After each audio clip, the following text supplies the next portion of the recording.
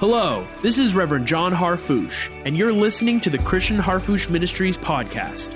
We have a message for you today from Apostle Dr. Christian Harfouche. For more information, live broadcasts, and video teachings, connect with us online at globalrevival.com and join us every week for the Christian Harfouche Ministries podcast.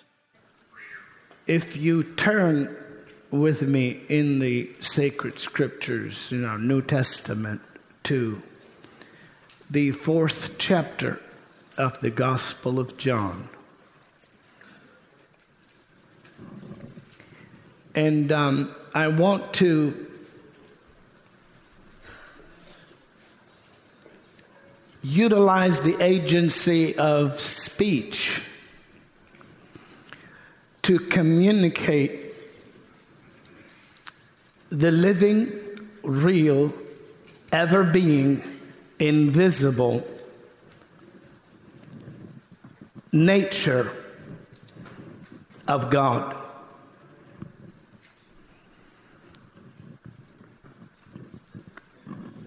Christ said to us, the words that I speak to you, they are Spirit. Shout that word. Spirit.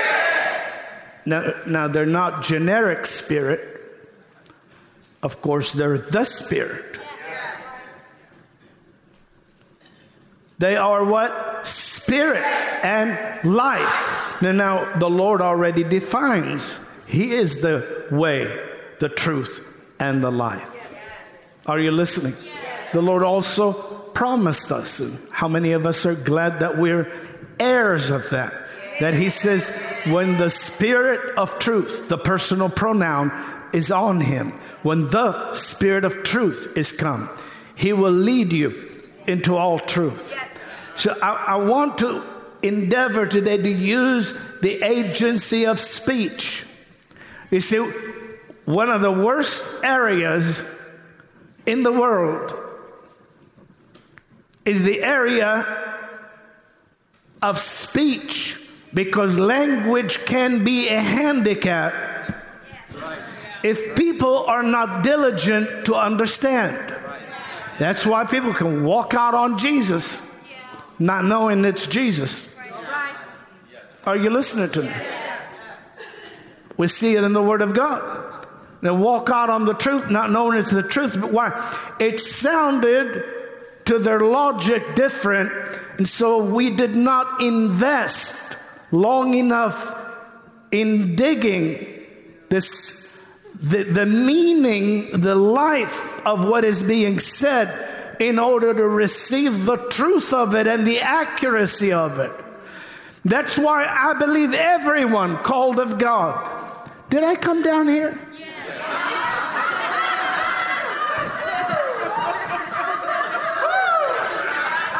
Y'all better stop.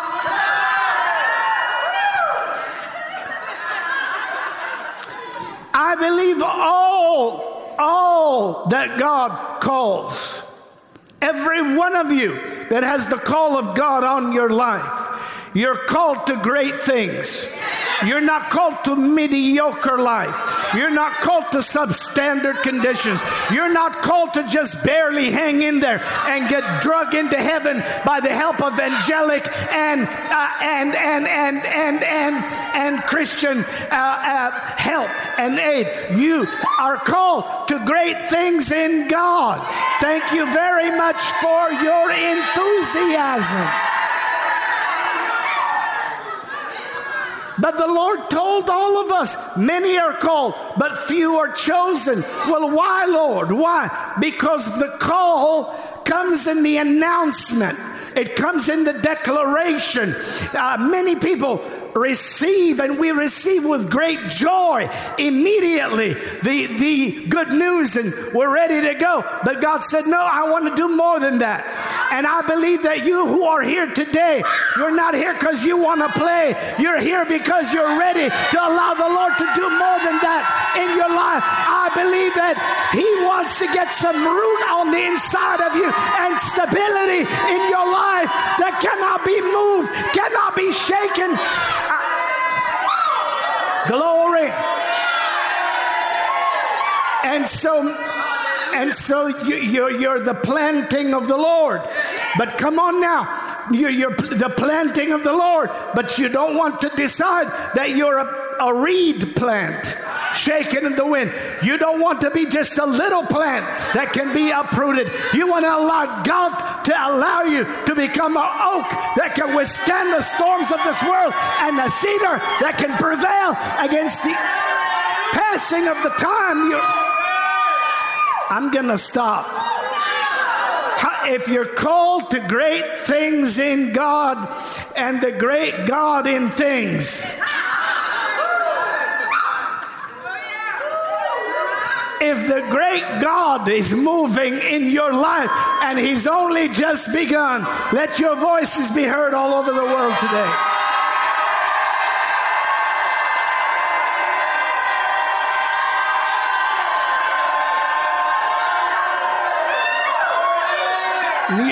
You'll get up out of that thing today. You will shake that thing off of you today. You will sleep peacefully from now. This is the hour of your freedom. The restriction and containment are broken off of you. The enemies that come against you one way will flee before you in every which way, because God is on your side and God is with you. And if God be for you, who can be against you? You are being prepared by God to invade this next decade with a great authority and ability. Hallelujah. You're called to be a miracle worker in Christ Jesus, and you are the miracle God is making.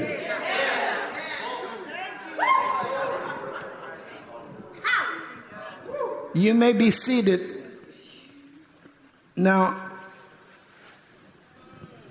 can you follow me as I follow the Lord? I said I'm going to endeavor to use the agency of speech to articulate or to disclose to you the ever-living, ever-being, never-changing, almighty nature of God. Something like that. Something to that effect. Why? Because the agency of speech, when accompanied, listen to me, the words I speak to you, they were spirit and their life. When accompanied with the spirit and the life of God, you receive in your heart something that opens up the eyes of your understanding.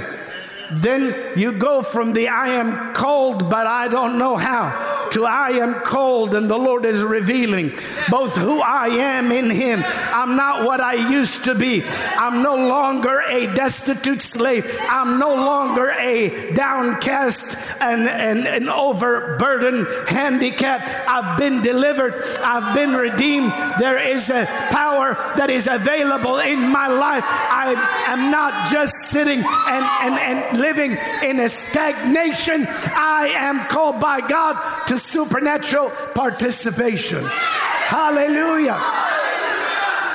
Amen.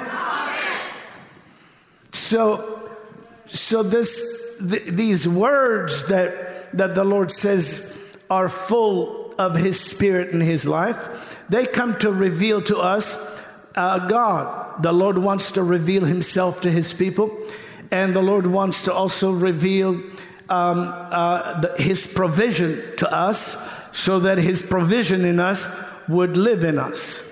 Now I'm going to go over with His provision in us will live in us. Now someone says, well, His provision lives. No, springing up.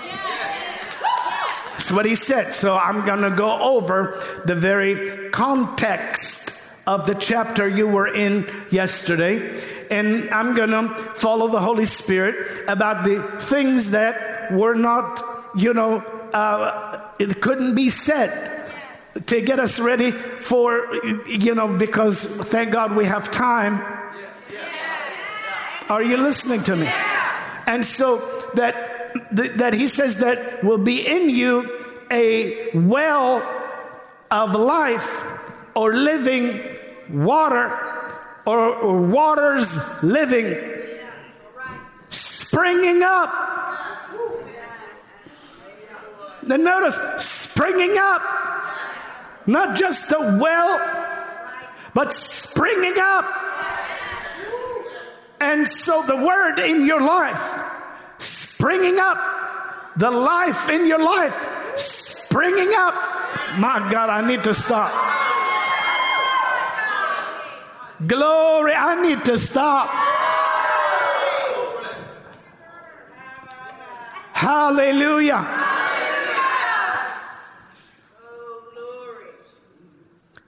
I'm gonna take us through this thing and just take us a little bit at a time.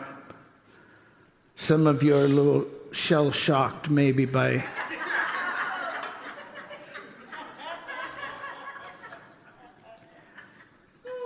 Are you in the 4th chapter? Yes. Would you let the Lord share with you some things that you may have never received before in your entire Christian life today? Let me see your hands. Wave if you will. You let the Lord do that in your life? Will you approach the scriptures and this word with me today in the way that the Lord has sent me? In the way that he has sent me to you. He has not sent me to tell you what you know only. He has also sent me to disclose to you some things that are necessary to answer the very cry of your heart. Will you allow the word today to prophetically speak to you in a way that you may have never seen it before? Will you let me see your hands today? Amen. I love you.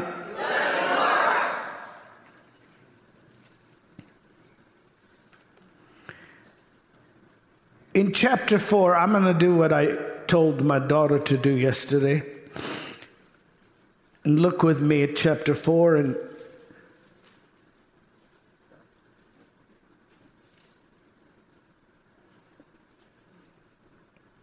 and begin reading with verse 1 together with me. Go ahead. Ready? Go. When therefore the Lord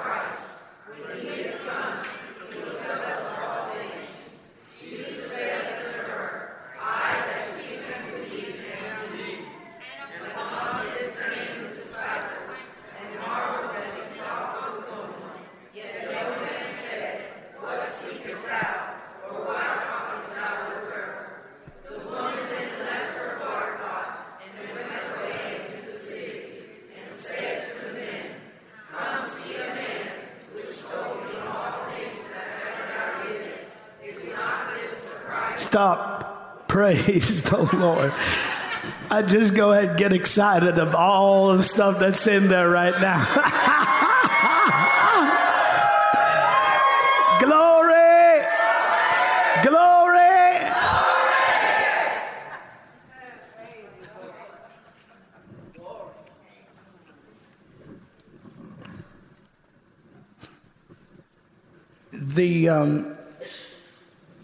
The Spirit of the Lord directed me early this morning, around 1 or 2, to go ahead after I introduced us yesterday to the preliminaries of this introduction, to go ahead and carry along the same lines to prepare you quickly. Somebody say quickly. To prepare you quickly to participate now in many of the things you've been waiting for. And I believe that the Lord has brought you to an hour where your faith level is going to be lifted by Him to compatibility and receptivity, so that which you have been longing to see happen will come upon you and overtake you. Amen. Amen. All right. And so also, so I said, all right, Lord, I'll carry on along the same lines. And what I did it is my custom, and also the first century faith disciples and FCD, or first century. How many FCD are here? Shout yes. Ready? Shout it together. All right. As is our custom, I went over and looked over original languages and went through the whole text and did what was necessary to also prepare myself early this morning when I got up. And I sat down and I talked to Dr. Robin and with reference to this week, because we're here today. How many of you are here today? Keep your hand up so I know you're here. Amen. And you're here today, right? Keep your hand. And we're here tomorrow. And I think we're here, what is it? Monday, and we're here what? Tuesday. And so that Tuesday time is going to help us in our, time zone. In our time zone, to participate with the ushering in of the new year, right? Or that way. So I of course, sat up and was having my time with the Lord way before my early morning cup of coffee that I have, caffeinated coffee.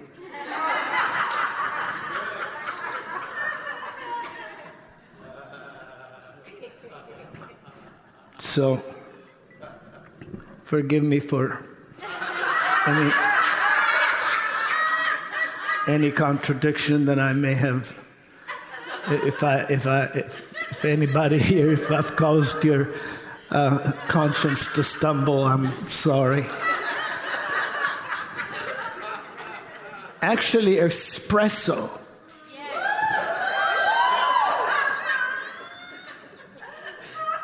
But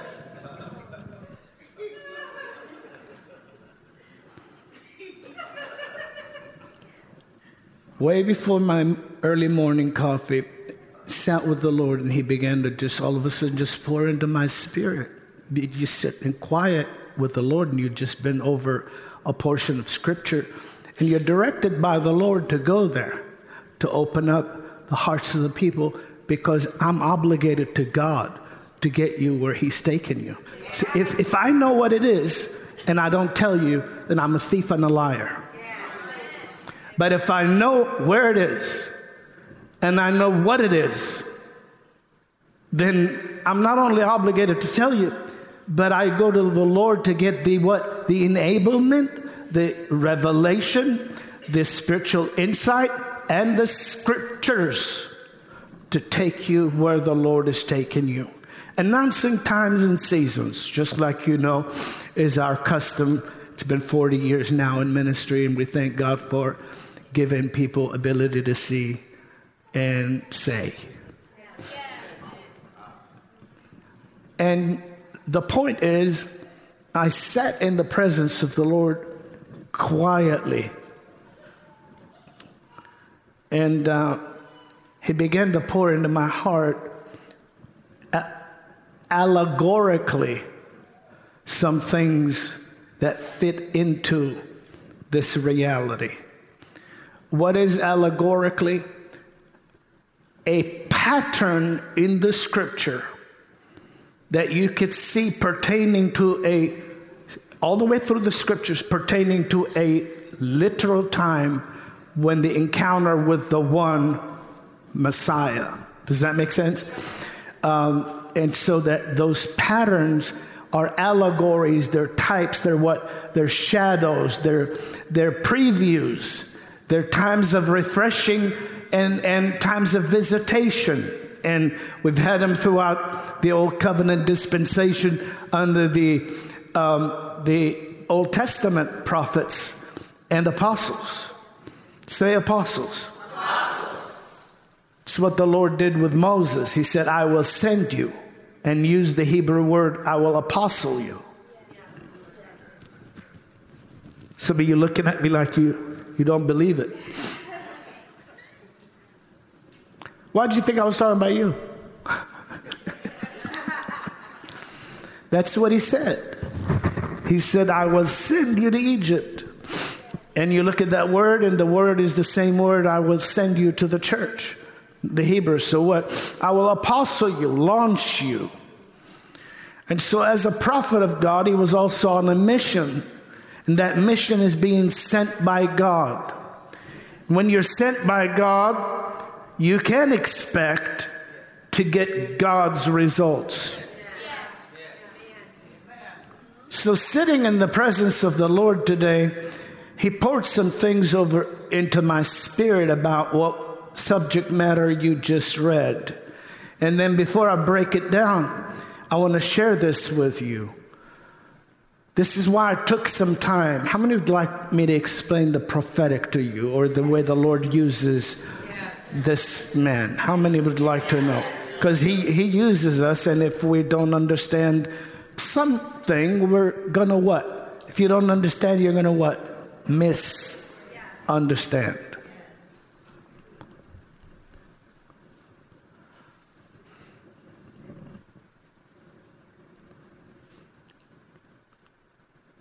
And so silently in the presence of the Lord, he pours out these things relevant to this, this gospel. Hit someone, said the gospel according to John. How many know all of the scriptures are inspired?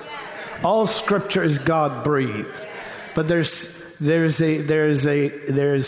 something in the Gospel of John that the Lord wanted to bring out that is consistent with much of what he said in the future. So someone once said, and that's why I had you shout so much this morning and do all that.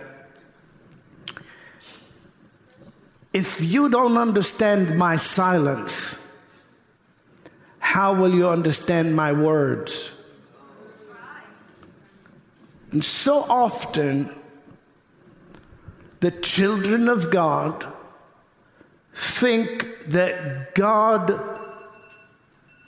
is not moving or revealing or saying when God is silent.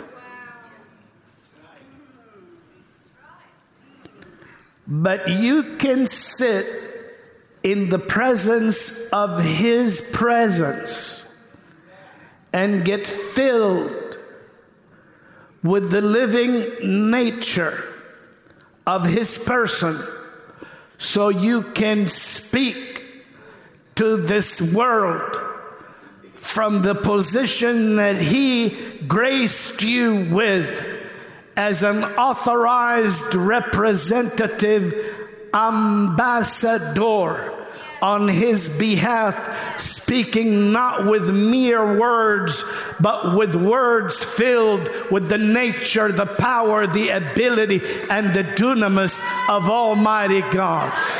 Thank you very much. You are called to specificity. You're called to greatness. You're called to 100% victory 100% of the time.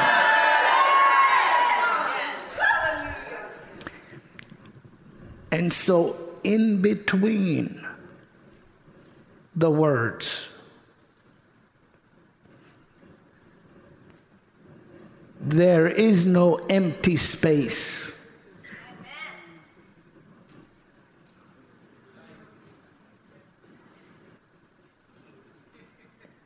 Do you understand my silence?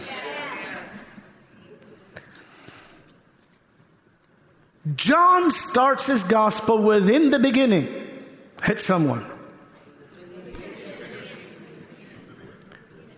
Genesis, Moses starts his record within the beginning. In the eternity. How many know that that's what it means? In the everlasting.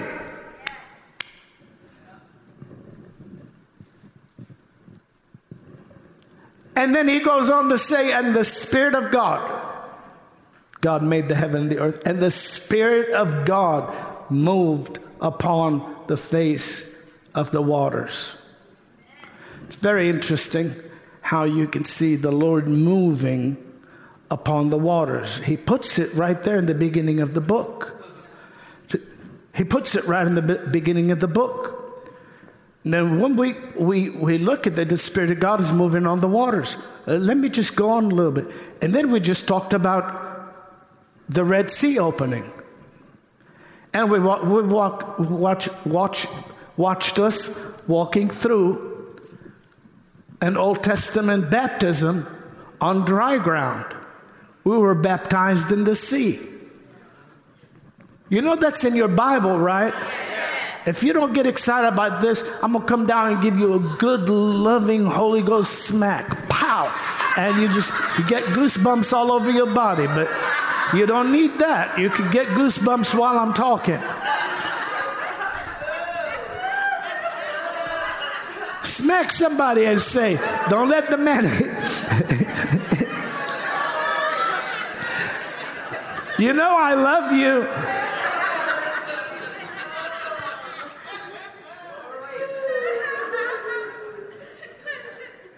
And so there it is, we're walking through, and again, the waters, the wind of God comes a great wind, opens the sea. Makes a way where there's no way, but now also makes a supernatural way. To go, not to change geography only, but to change condition. Thank you. To go from slavery to rulership over. My God. Hallelujah. What God is going to lead you, what God is leading you through, you will not only make it through it, but He will bury your enemy after.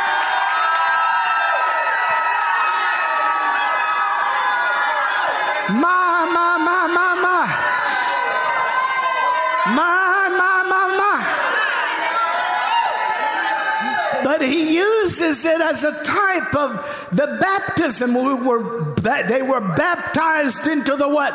The sea. Are you listening to me? So those are our fathers, aren't they? How many are the seed of Abraham? Wave at me.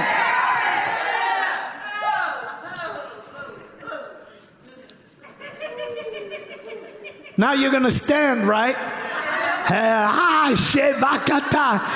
And so walking on dry ground. And what? the Spirit is involved, because the same word and the Spirit of God move. The same word is the wind of God, and the wind of God moves in on your baptism. It's not just water. There's something happening in your life. It's not just church attendance. There's something happening in your life. It's not just a class. There's something happening in your life.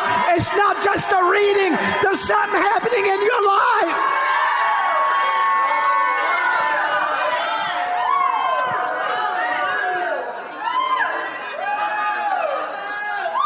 Something is happening in you.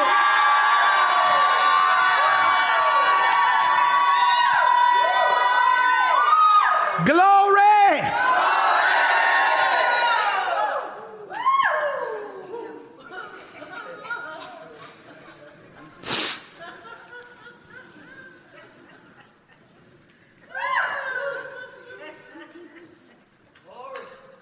If you're an FCD champion, shout yes. So now here God is in. How many of you know God is in on the performance of making a way in the impossible?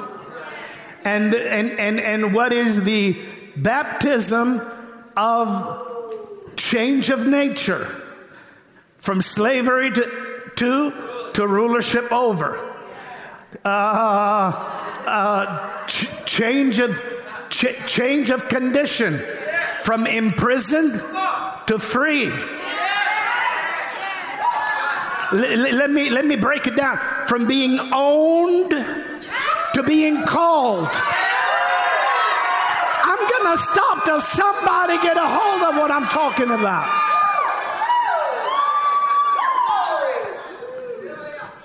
Are you catching this? And so we cross over on this dry ground, and there's allegorically in the invisible realm that is going to happen for you and I in a much greater way. But it's happening at that time where we pass through, God moving upon the waters within the waters, and not God using the same waters of your promotion to be the waters of your enemy's demise. My God, your deliverance from destitution is the grave of his demise. Hallelujah. My God, I feel the power of the Holy Spirit in here. Now, I'm not going to stay long on that, because I only have like probably 30 minutes in the first session. 30 earth minutes.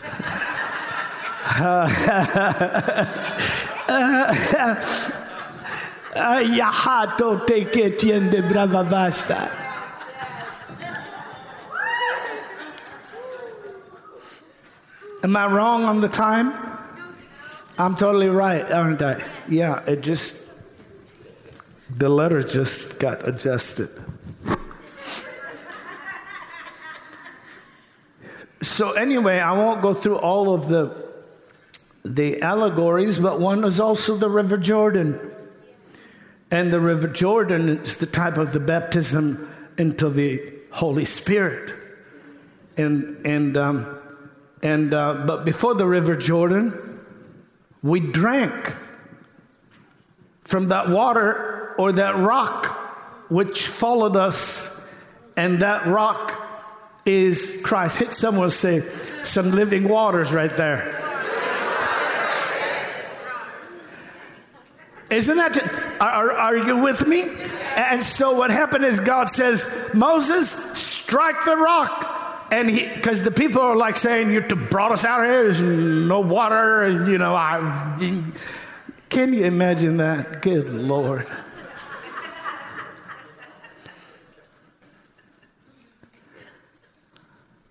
We're in the desert, and we need water, and you killed, we're going to die out here.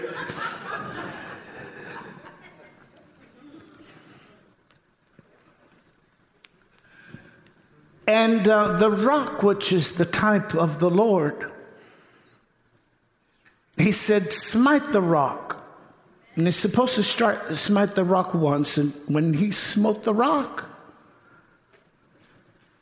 the waters came. And the waters came to give drink to over 1 million people. Over 1 million. I'd say several million, but we've got experts and scholars and all kinds of overly educated people. You have a problem with the historicity of the Word of God and the accuracy of the sacred scriptures. So we'll just say 1 million. Plus cattle, plus everything else. But it's really more like 2.5 million, 3 million people. Water coming out of the rock.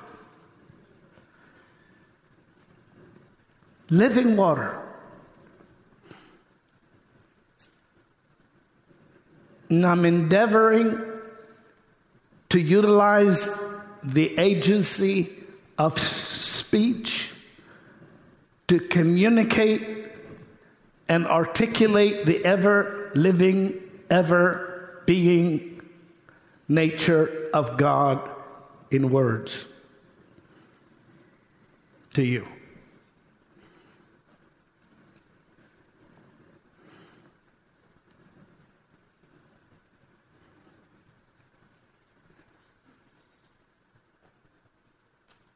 Hit someone and say, she left her water pot.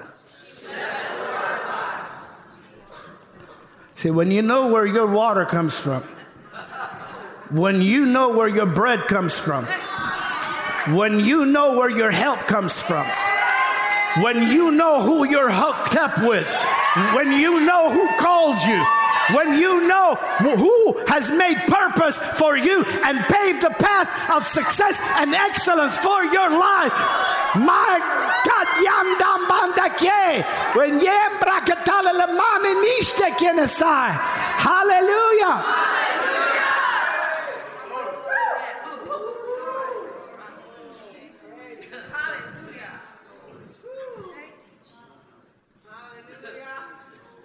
You catching this? And so that, again, we drink from that rock which followed us, and that rock was Christ. Meaning, allegorically, we have both. We have a number of things, but one is we have the stability and the unshakability of the solid foundation of the King who has made the kingdom available to us, and then we have the supply of the Spirit and the Word that constantly is springing up or available to spring up in our life. He will energize your youth. He will renew your strength. He will revive your being. He will restore your character. He will give you new organs. He will cleanse your blood. He will regenerate your ability. He will accelerate your thought life. He will give you ingenuity. He will give you divine directive. He will manifest favor in your life. Glory be to God.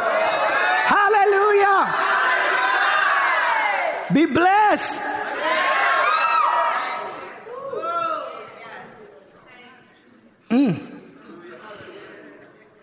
Sit down if you can.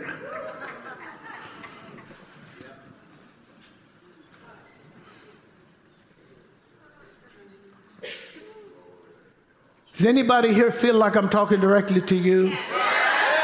If you do, let me hear you.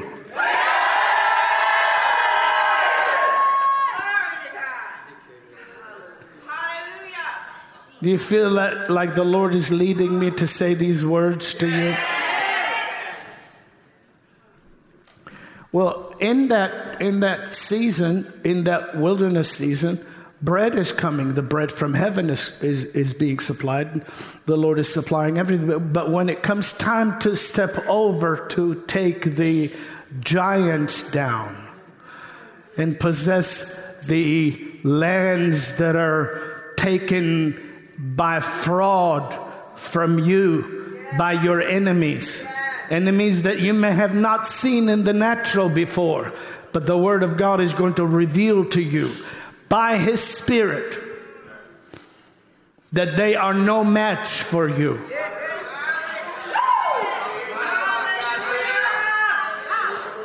I'm gonna stop because maybe you know this already. Maybe you know this already. So the 12 spies are sent over to seminary to study about the greatest time of occupation, the greatest hour of opportunity that Almighty God has promised His nation and His people.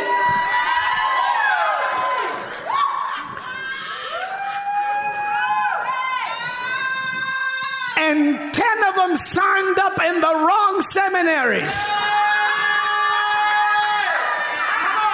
Came back talking about how impossible the conditions are, how walled the cities are, how big the enemy is, how tough the job is, how impossible the promise is. I'll need to stop till I have a supernatural Holy Ghost church up in this place.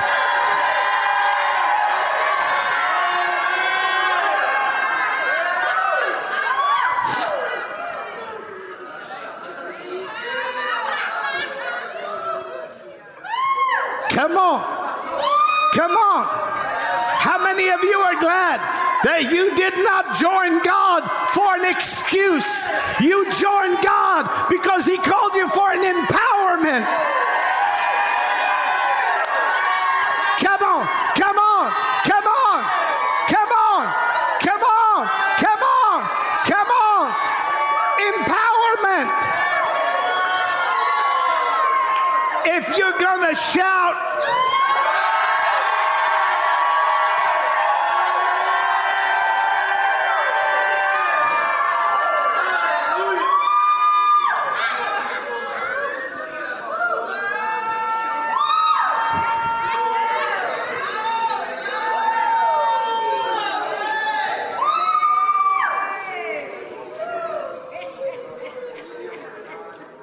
but now listen, two men came back and they said, Joshua and Caleb, we know that, yeah? And Yeshua or Yehoshua, he came and Caleb came back and they said, hold up, that's not the sermon.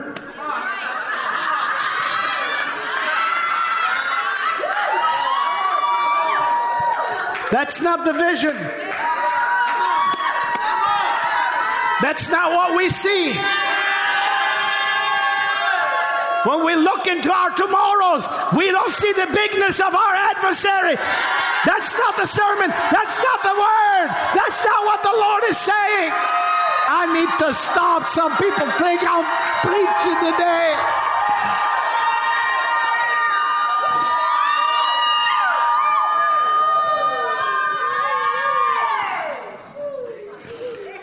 And they said, that's not the sermon.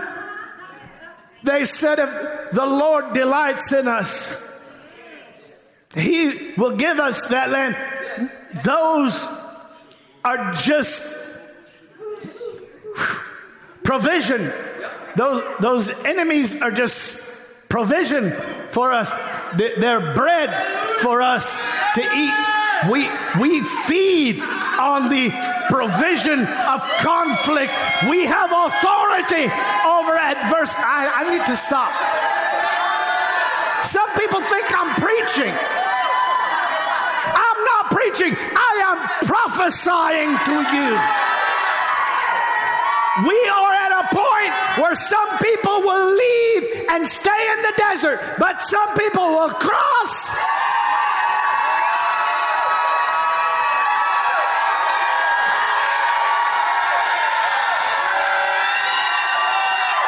Some people will cross.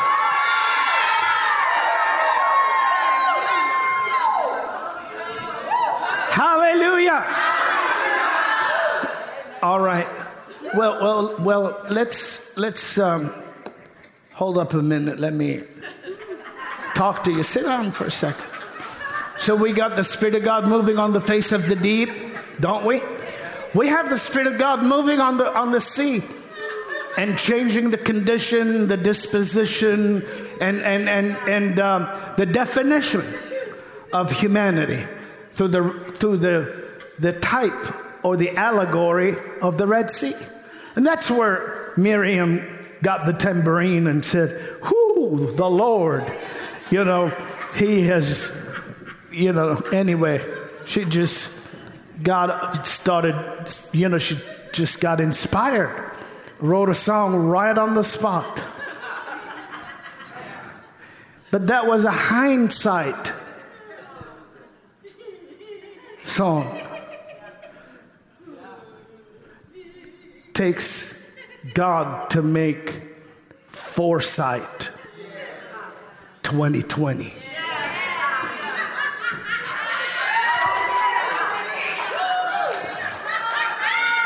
See what I did there?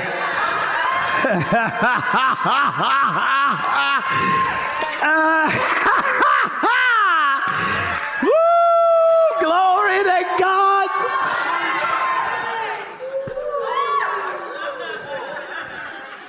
But then the Lord says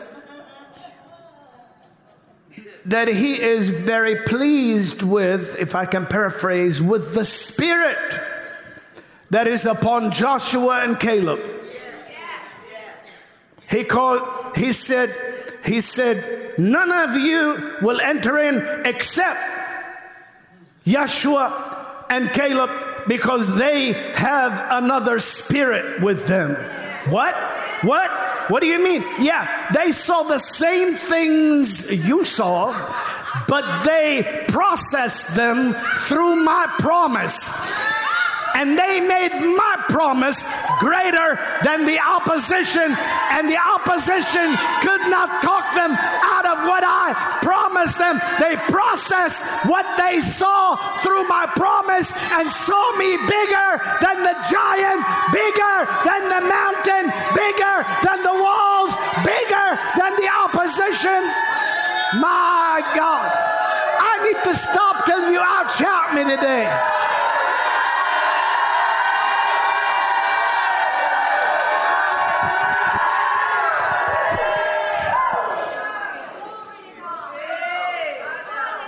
Are you getting this in your spirit? Do you have a victory on the inside of you? Well, let that shout out.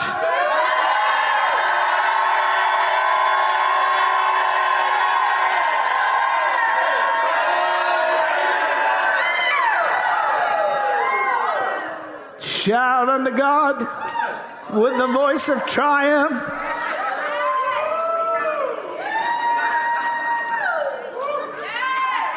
So now we see they have another spirit with them. So through the spirit, same sight is processed differently.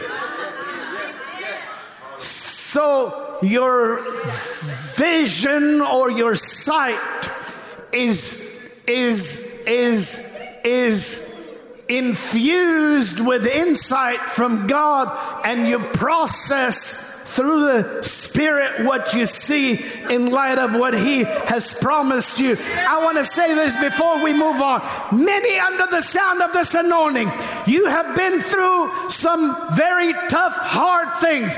Many of you are going to be healed of the scars of betrayal. Many of you are going to be healed of the wounds of opposition. Many of you are going to be delivered from the burden of self-condemnation.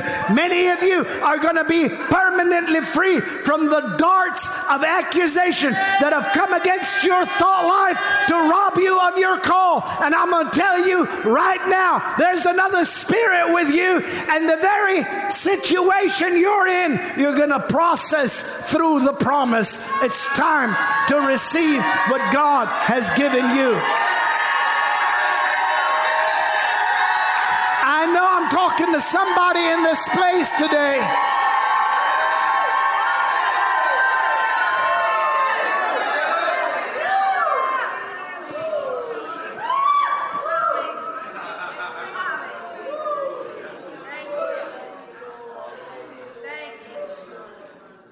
I love you more than you love me. Let me teach a little bit. I got 15 more minutes.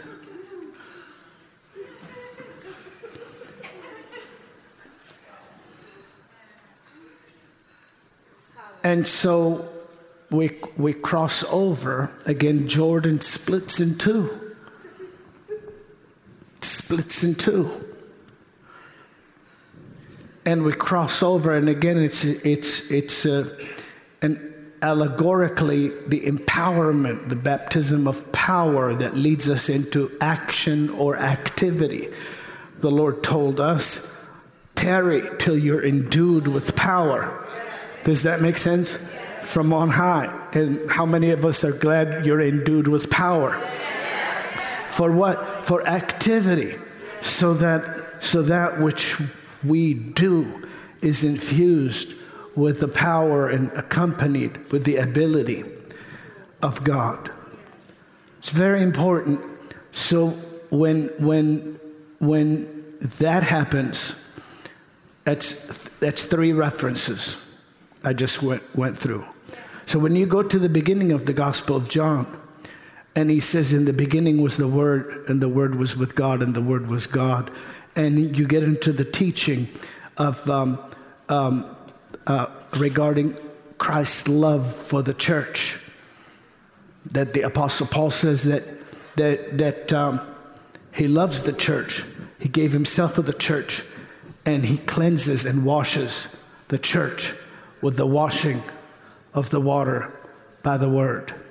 How many are glad for the springing up unto everlasting life?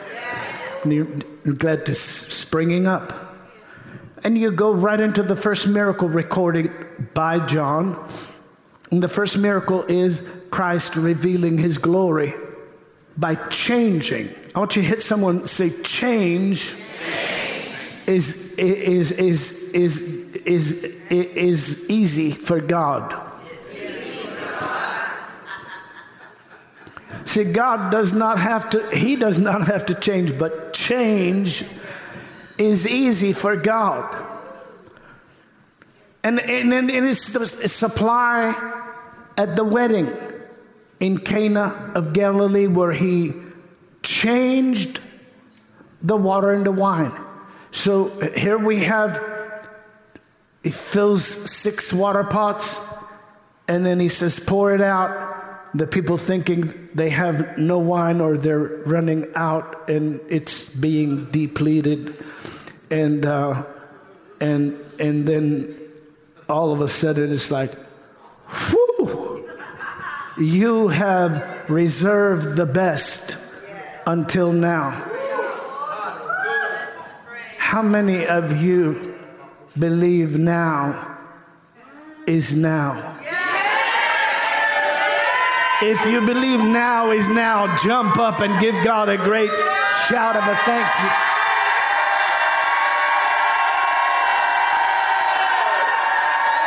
Come on and shout.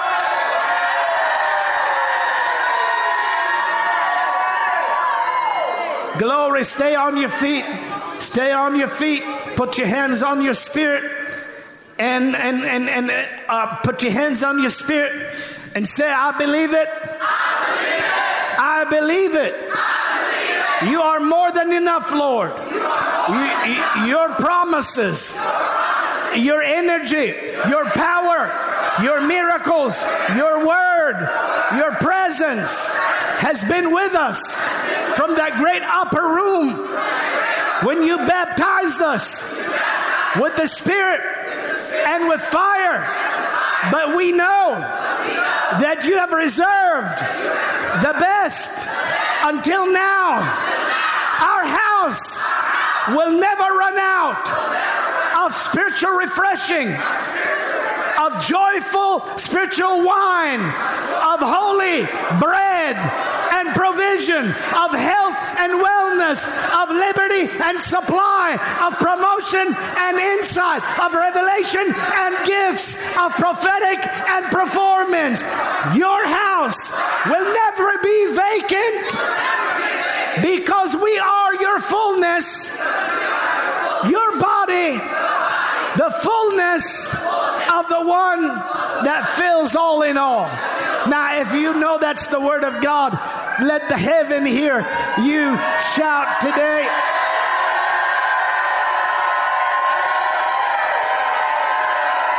Glory, glory, glory, glory, glory, glory, glory, glory. Hallelujah. I love you. You may be seated.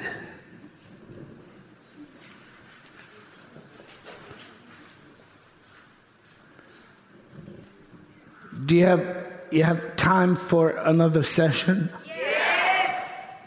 All right. I want to welcome you to this Miracle School of the Prophet. And let's go back to the Gospel of John. He starts with this miracle. Did Jesus in Cana of Galilee? So records it by the inspiration of the Holy Spirit as the first miracle Jesus did.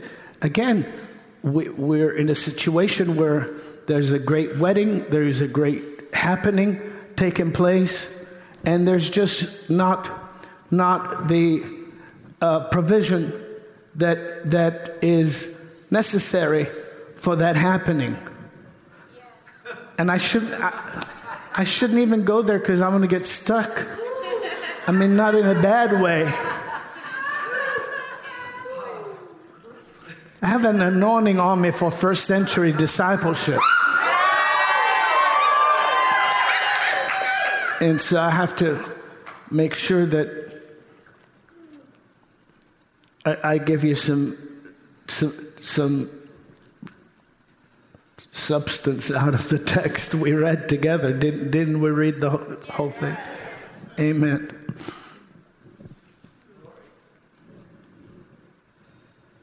But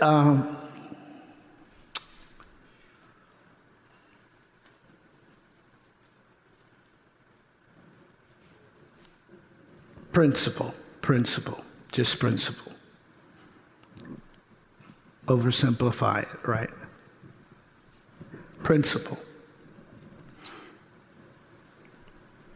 The scriptures in the original languages said their wine was depleting.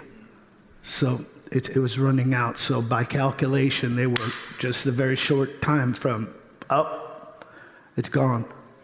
And that would be a very terrible embarrassment and a terrible miscalculation and a horrible thing for the people of that culture, that time, and those customs. Does that make sense? Because it was a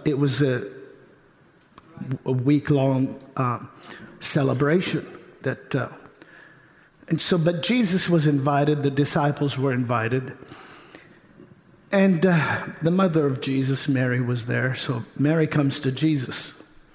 Now, granted, he has not done one miracle yet, right?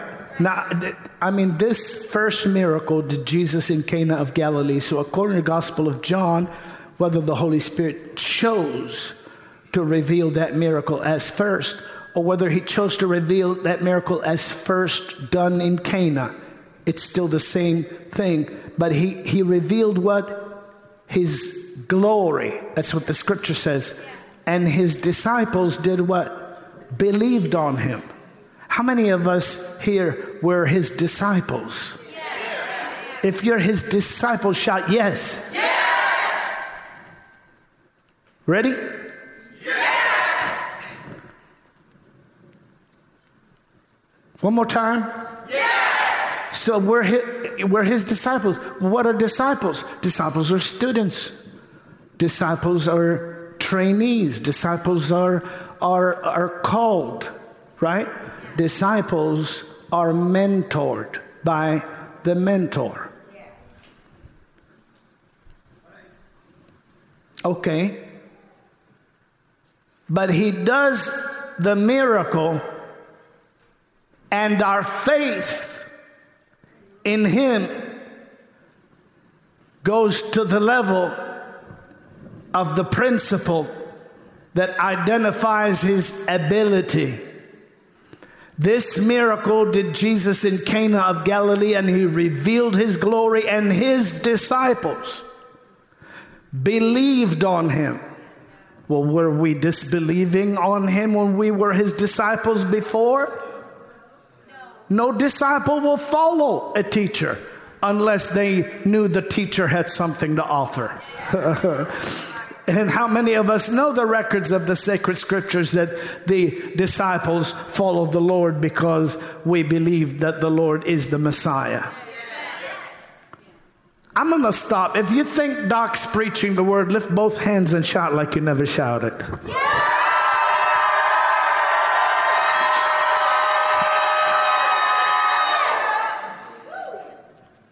Is that not true? So we are already his disciples, but now all of a sudden there's an opportunity. And the interesting thing is again, allegorically speaking, there's never been a time in some of your lives where you are as positioned for an immediate expression of evidence that the Lord is with you, for you, and he's more than enough to fill and satisfy your life and your call. My God, you can be sure that next week will not find you the way this week leaves you. My God, I feel the power of the Holy Spirit in this place.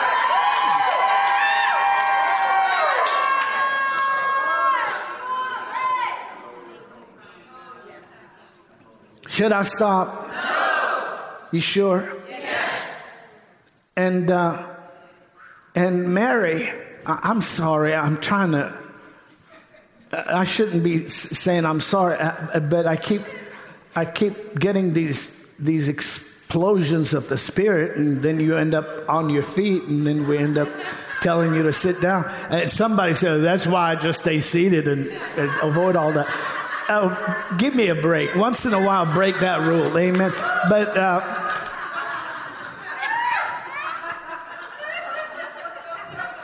But Mary, the mother of Jesus, she comes to him and she says they're running out. They have no wine. Actually, the original language said the wine is depleting. And he says, "Woman, what is that to you and to me?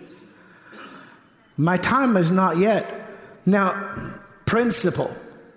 Go like this. Say principle. Okay, Jesus is just the guest. He's invited. How many don't want the guest to be a silent guest?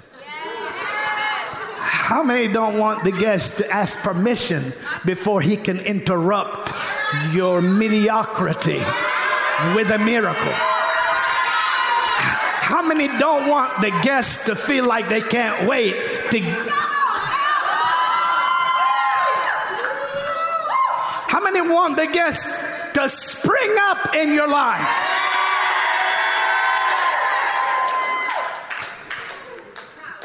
Principle. Did you catch that? Principle. Catch that? Her words to the servants that are actually working the wedding. They're working the wedding and working the catering and working the service. Not hired by Jesus. And not hired by Jesus' mother Mary.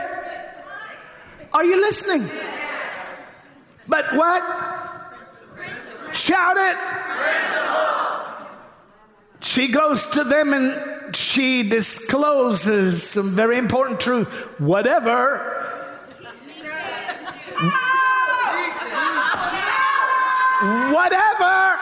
he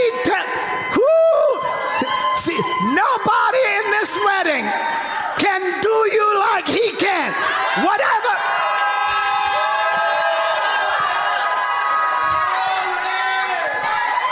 I don't know if there is a victory on this planet right now.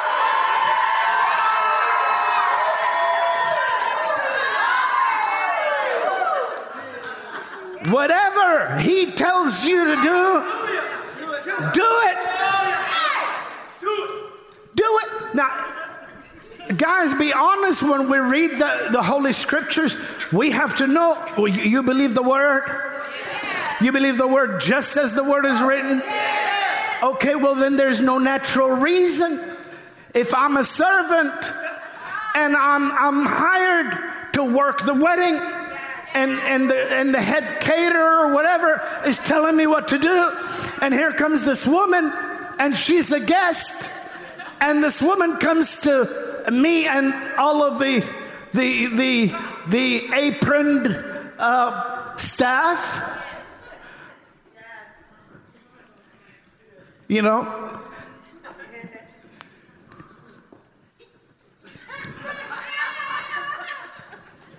and she says, come over here. Because who did she tell? She told whom? She told whom? Say it. So that's plural. So one woman came up to everybody working the deal and said, there must have been something in those words. Whatever he tells you to do, do it. Principle. He will supply the change in your condition. His presence is ready for action. He's not here to do nothing. He's ready to give some directives, and whatever he directs is going to become supply, become miracle, become breakthrough, become more than satisfactory. Isn't that right? So now notice principle. I'm just saying that whatever he tells you to do. Now we know that our Lord is Lord. So in the middle of whatever, he is greater than the whatever.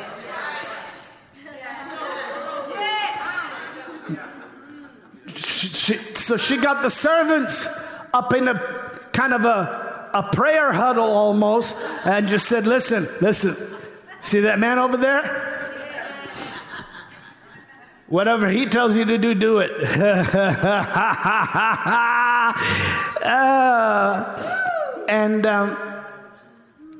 And he tells them, go get water pots. So they get the 6 water pots that carry about 27 gallons each. Do you remember that? Yeah. Earthen vessels. Give someone a high five, say peace.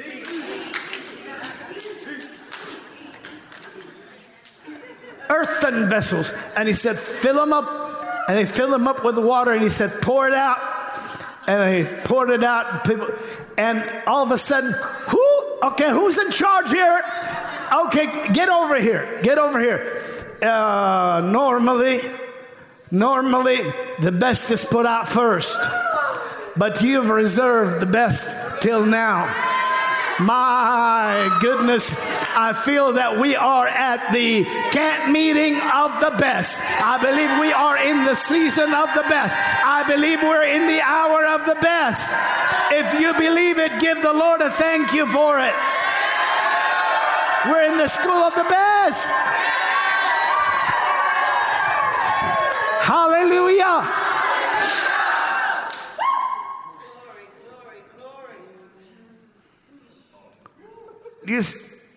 You trust me today? Yes. Now follow where we're going. We're not all over the place. We're actually on the same path. I told you I'm going to utilize the agency of language. So we've been in water. We've been in water.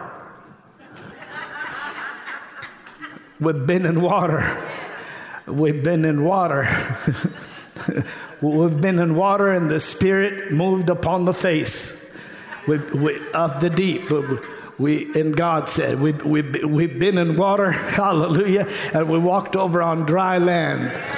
and our enemies were buried. We've been in water, and we went from being owned to being called, from being slaves to being free, from being bound and downcast to being loosed and upright. Hallelujah. Hallelujah. We've been in water, in the middle of a desert, out of the rock that cannot be deprived of provision came the water that was necessary for supply. We've been in water. Went through the river Jordan. Once we went through the river Jordan, we were no longer ever to be desert dwellers again. We were never going to just every day look up and hope manna comes down from above again. We were never just going to walk around and just be content with the fact that our sandals won't wear out and our clothes won't wear out and our feet won't swell again. No, we were crossing over because we had processed our theology through His promise, and we're ready to take the giants out and possess what God has called us to possess. It's church time. It's church time. Hey! So faith without corresponding action does not perform. Now the word never changes, because if you notice, God did not tell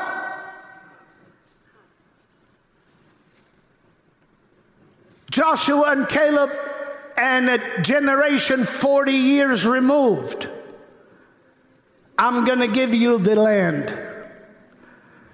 He told the generation that did not enter in, I'm going to give you the land. Actually, He said, I gave you the land. I'm going to go over here. Some of you looking at me like, no, it's not what it said. Really? Do you have a Bible? He said, I've given you the land. This is why we sent out the seminarians. This is why we sent out the seminarians, said, go out and check out that theology and geology and geography of that land. Find out the culture of the people. Find out how we can evangelize the people. How we can. I need to stop. My God, I need to stop. Somebody needs to shout today.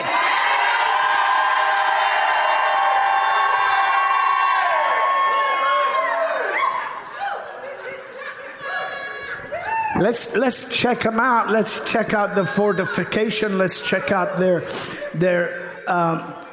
military strategy. In those days, it was a different type of battle, but it's allegory with reference to what we do today. For we wrestle against principalities and powers and rulers of the darkness of this world.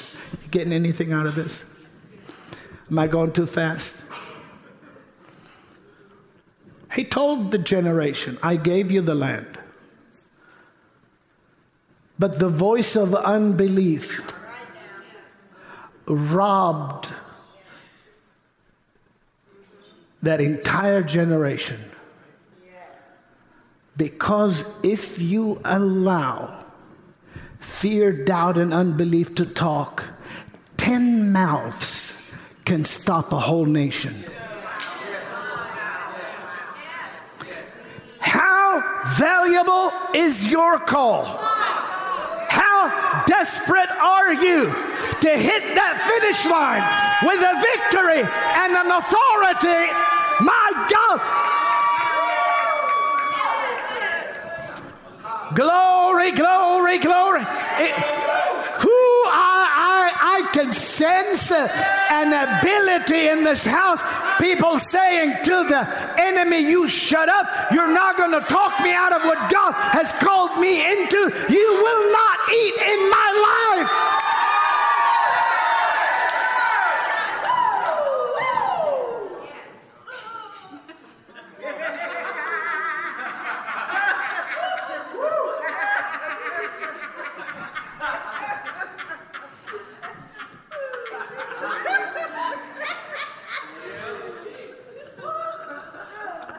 So he told us, he told the generation, he said, look, I gave you the land. So the promise never changed. Does that make sense? But it became an allegory. That what the old man couldn't get into, the new man is standing in. And I use man as a word for mankind. It's not a sexist word. You understand, woman? Because that's what I said. She went and got the service together, said, whatever he tells you to do, do it. That's an apostolic woman right there. So mankind, so we were born again, and when we were born from above, we're born into that new nature. That old nature was buried in the Red Sea. Thank you very much. And that old unbelieving nature that would not possess God's promises to their fullest down here died in the wilderness. And the new man with the new spirit of Joshua and Caleb crossed over. Thank you for the empowerment that we're living in. So the Lord has reserved the best. Daughter, come here real quick. Come here. Stand right here.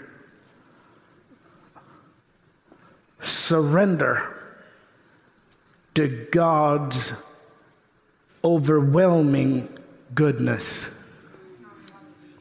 Stretch your hands this way and say, miracle, miracle, miracle, miracle. Now shout if you believe it.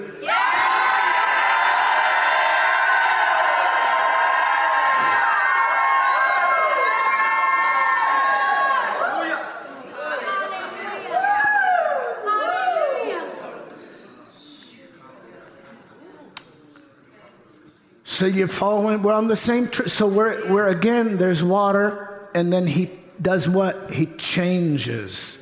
So now he changes the quality of it, the purpose of it, in order to meet the need of, or the occasion, and to supply the provision for the time.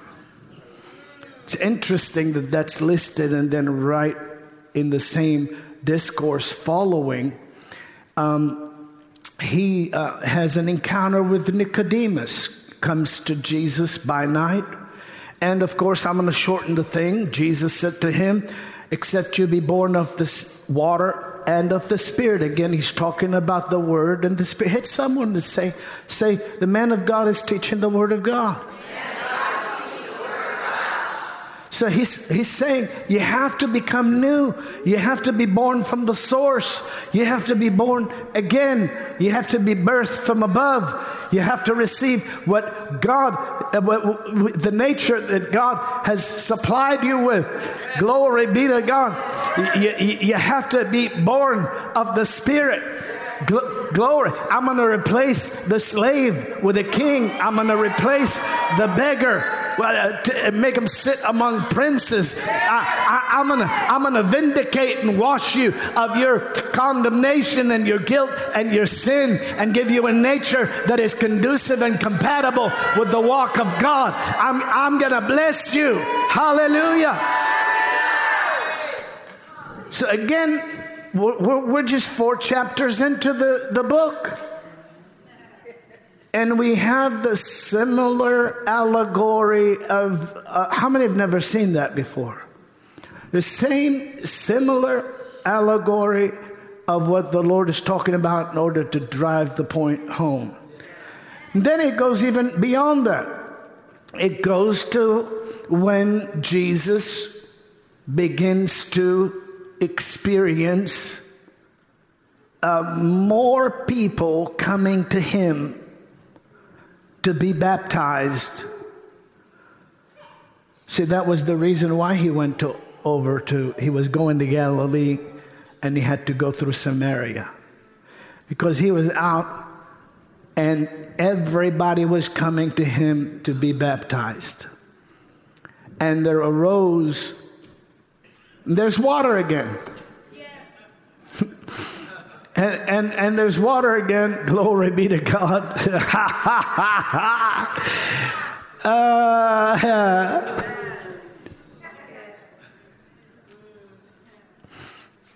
And everybody's coming to him, and a discussion and a dispute and so on arose between the disciples of John the Baptist, because Jesus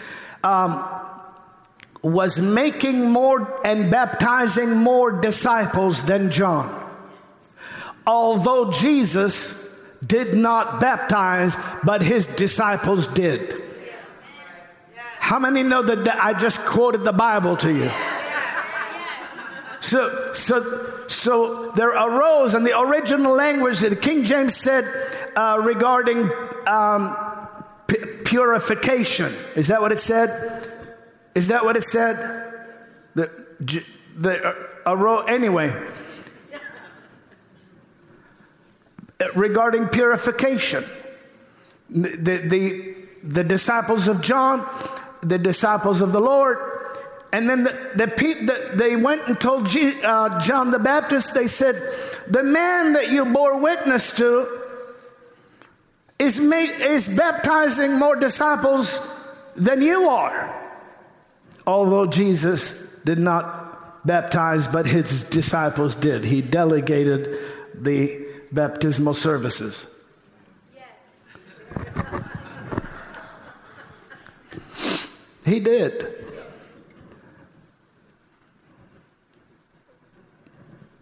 And they said, and all people are going to him. This is in the previous chapter. And John said, a man can receive nothing except it be given to him from above. But the original language said, regarding the purity. So one of the original language said the discussion was about the purity. So there must have been a word preached about purity being made available as a gift of grace to we who believe on the Lord. There was something in Christ that was greater than what John came.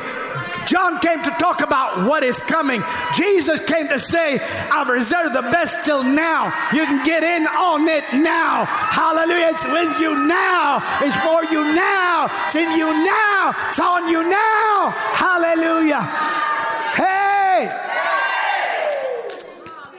Glory, glory, glory, glory.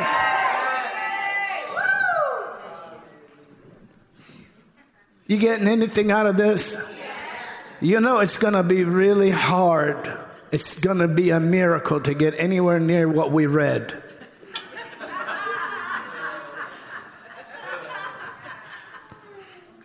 But we're almost there. We're almost there. Again, we're in water. We're in water, and there's actually discussion. Now you say, well, Doc, what does that have to do with anything? Well, it has everything to do with it, because it says when Jesus heard or knew that the Jews in Judea knew about the great gathering, do you see what I mean, of these people coming to him, he made plans and moved on to go to Galilee. So in order to get from where he's at over to Galilee, he would have to pass through Samaria to get over to Galilee. And so this is where he was heading, because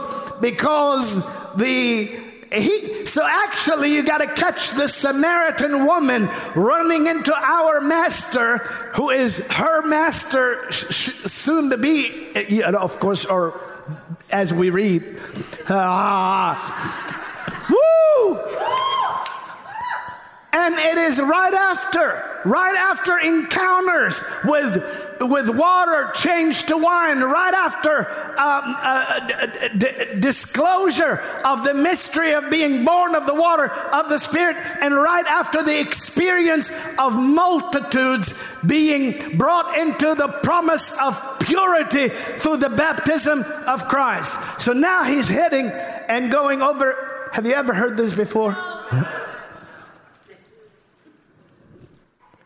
And the Lord is heading over, but he has to pass through Samaria over to get to North Israel, to Galilee. So he's passing through Samaria, and there's a problem. There is prejudice between the Samaritans and the Jews that goes hundreds of years back. And there's betrayal, there's accusations, there's whatever. It goes way, way back. How many of us here would agree there's no better time for everybody that's in Christ to let yourself be healed than now? And then, how many lift your hands? You're ready to let the Lord help you forgive those that betrayed you, forgive what the enemy's done in your life, forgive yourself, and not carry your condemnation, not carry your guilt. How many are ready to see reconciliation and restoration and vindication and blessing in your life? How many are ready to see walls of separation come down and a great strength and a unity and a purity of God's ability come into your life? How many are ready to see your well spring up? Not your well just, oh well, but springing up. My God. Hallelujah. Hey, well. Hey. Glory.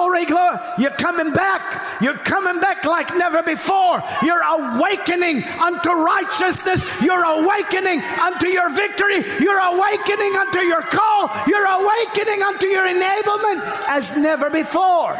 There is something happening in this appointed time in your life.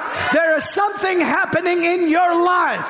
You're about to be heard all over the world. You're about to be heard all over the world.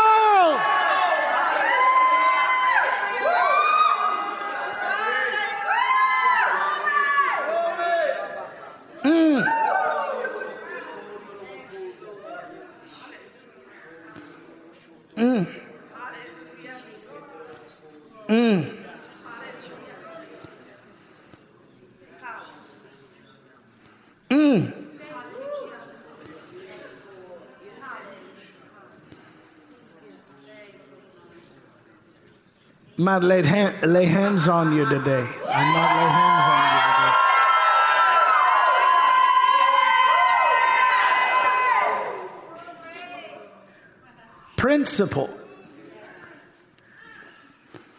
Principle. So again, we see that principle. How?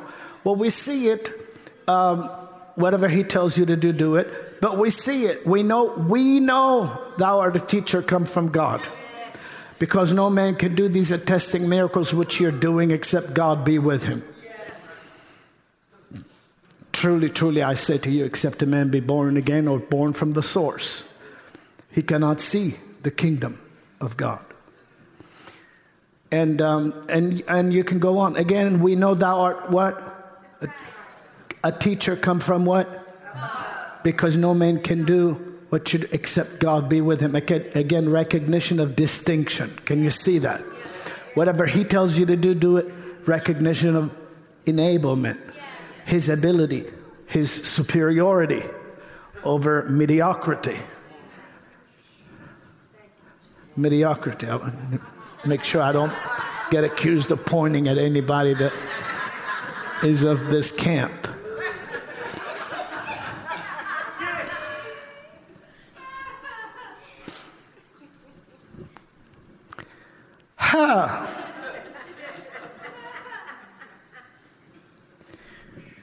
But again, principle.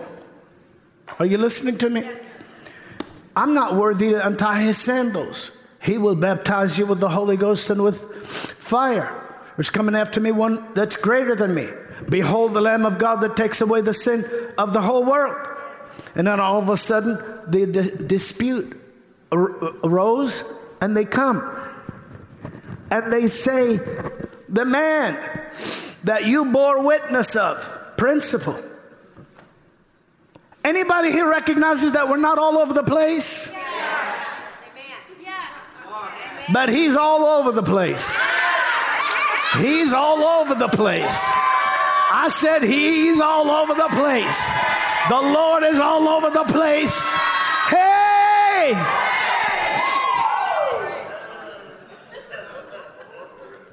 And so the words articulate a distinction, and then all of a sudden a switch. And people are led by God to say, all right, we know, Prophet John, you brought us to this particular point, but now we see a bridge of connection with an availability that is greater, and they go to receive the purity that is declared in ministerial form to the one that is the supplier of purity by grace for mankind, because he's the qualifier of the disqualified. He's the vindicator of the convicted. My God, I'm going to stop till I hear a shout in this place. Hey!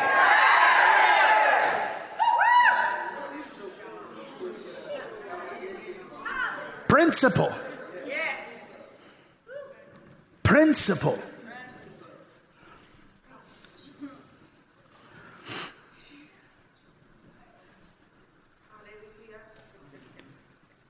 And they said, you know, the man you bore witness about, there are more people going to him.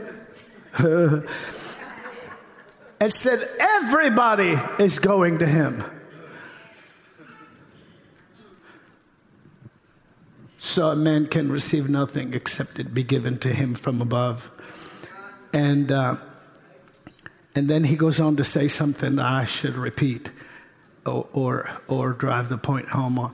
Are you're still in water, right? Well, you're still in water.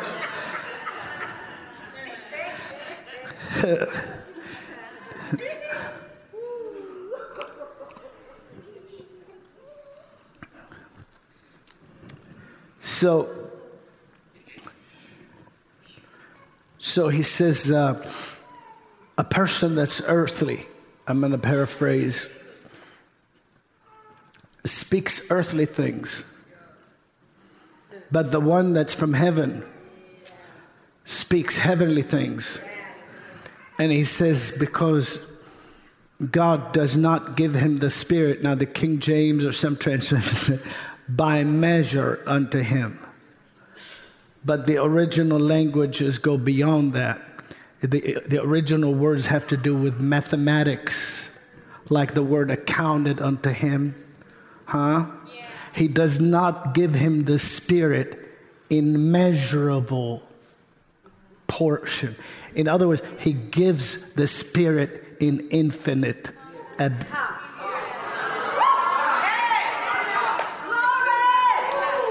When heaven speaks on earth, it is not to deprive earth from what heaven is saying, because whatever heaven is saying through the messenger, the Lord, my God, heaven is supplying for the infinite ability of the Almighty Holy Spirit.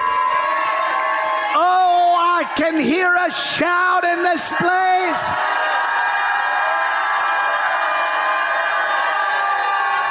Glory! Glory to God. Glory to God. He does not give him the Spirit by calculation.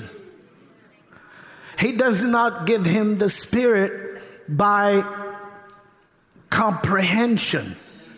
He does not give him the Spirit in a containable way.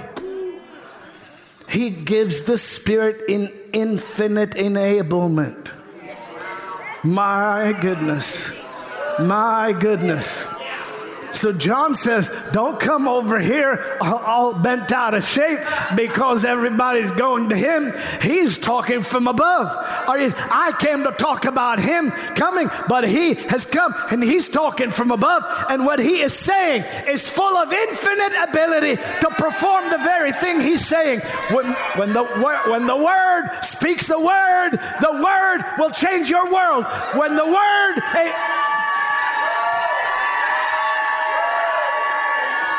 Somebody shout.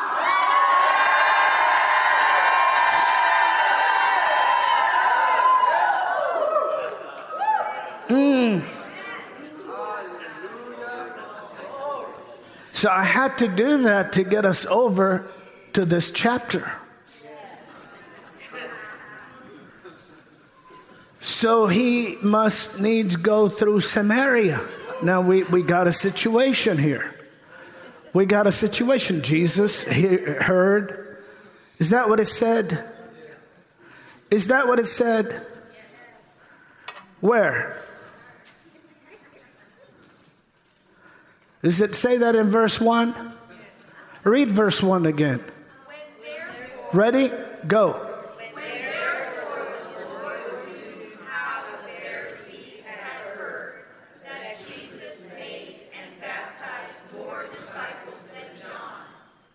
Keep going. Jesus himself baptized not, but his disciples. He left Judea and departed again into Galilee. And he had to go through Samaria to get over to Galilee, right? So he's leaving a disciple water purity issue.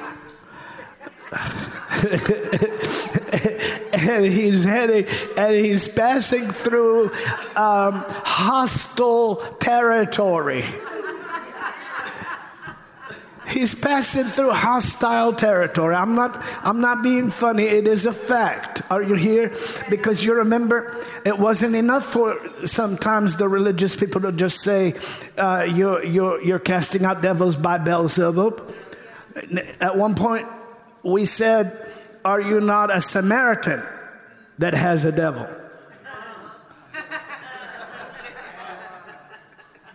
Do you remember that? Yeah. That's pretty hectic. It's like, like you're a Samaritan. That's bad enough. But if... Oh, Lord.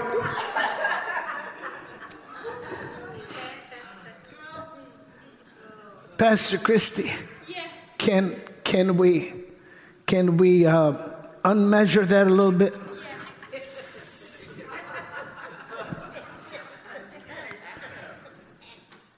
Yeah, there it is. My goodness. Thank you.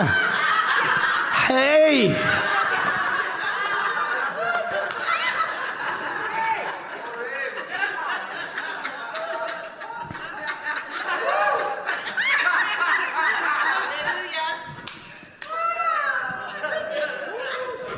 So it's bad enough.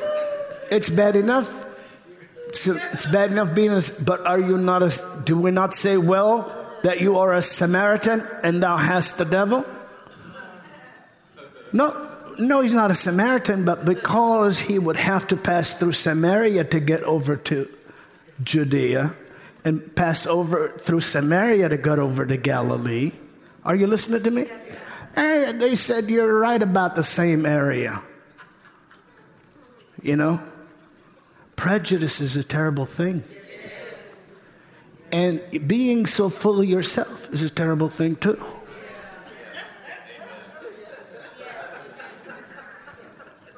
You know what I mean?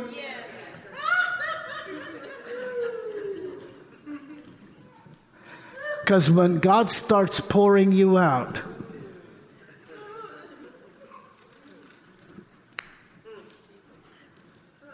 people say, you've reserved the best till now.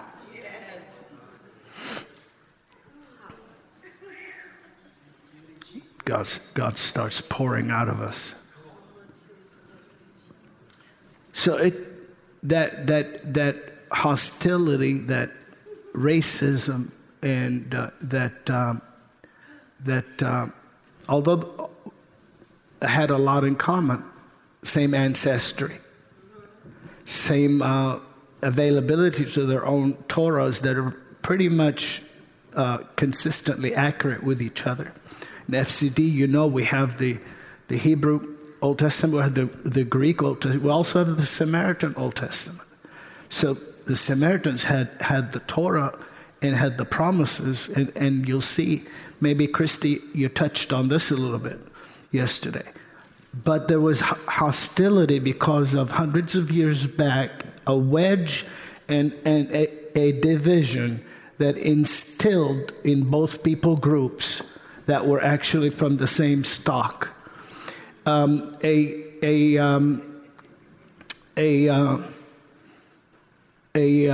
scar, a division, a dislike, a contention, and a memory of betrayal.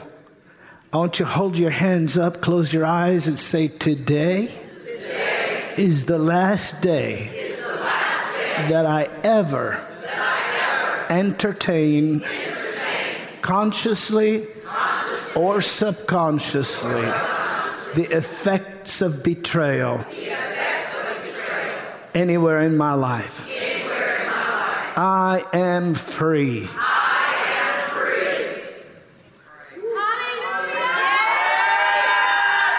Come on.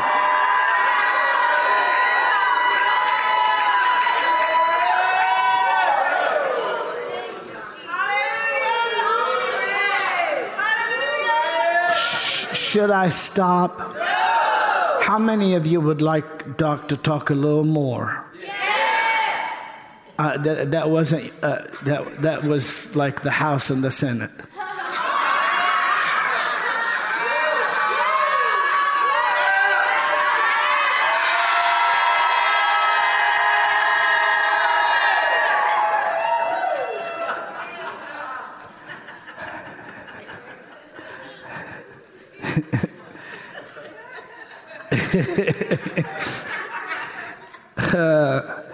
How many of us would like Doctor to speak a little more? Okay. Amen. Amen. And so as the Lord is passing through, he gets to a town called Sichar. And it's about 130 yards from the city to the well of Jacob. So I'm sorry, it's actually about 1,300 yards. So this woman had to walk about 1,000 meters to go, depending on where she lived in the city, maybe more, every day to go fetch water and then come back to where she's at. It's pretty hectic because he arrives at noon. So he's at noon, and the Bible says he's wearied of his journey. So he's a little tired. He's coming over from some hot, watery lands. And walked all the way through from areas of eastern Judea all the way through, past and stopped in Samaria, in that city. And he's at the well. And do you remember his disciples are going to the town to get food? They go to town to get food, and there's the woman of Samaria is approaching. And And she comes to the well. And the Lord says, now total stranger. Hit someone, say total stranger. Total stranger. And the Lord says,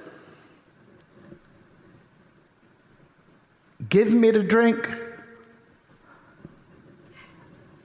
Are those the first words in your Bible? Yes. I mean, in that, not shalom, I am, the son of David, whatever,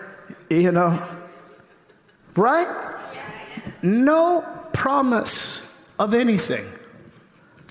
But actually, now I want you to see this, operating from the standard or the principle of who he is as a minister of God, but also as the answer of all questions and the solution of all problems,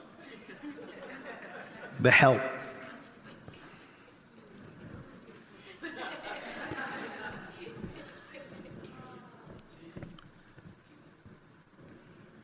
Give me a drink. And the woman is taken aback. And she said, you're a Jew, and I'm a Samaritan. We have, of course, the Bible parenthesis the fact that the Jews and the Samaritans had no dealings with one another. John was very kind and just making a short statement about that. It was worse than that. No deal. Give me a drink. You're a Jew. I'm a Samaritan. And you're asking me to give you a drink? If you knew the gift of God. See, he never left the provision of the purity in another location. He never left the provision of the change with another people group. The Lord never meets you to promise you depravity. I'm going to talk over here. The Lord always meets you to add to what you have. Never face the Lord as if you've got everything He's got. Always face the Lord as if you are ready for more of what He has for you. Principle. Standard. You have seen good things. You have been preserved. Your life has been spared. Many of you would not be here, make it thus far without the help of the Lord. If it was up to humanity, many of us would have been either aborted or assassinated or bankrupted. But the Lord has sustained you. The Lord has kept you. And you're not what the devil calls you or what people that hate you call you. You are what the Lord calls you. But He did not bring you this far to meet you at a place where there's lack of provision. He has brought His supply of purity, healing, promotion, and deliverance for your life in the now. Glory to God. Somebody receive it now.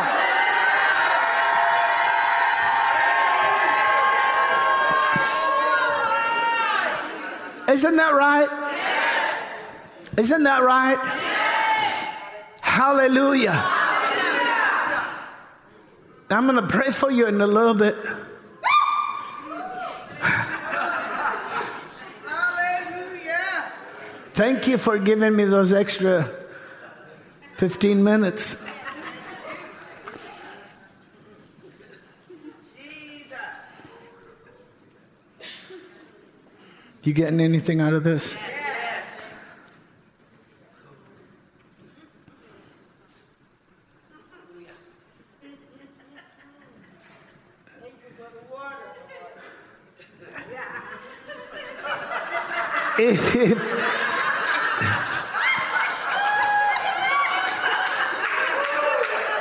Amen. Now you are clean to the word that I've spoken unto you. Hey! Hey!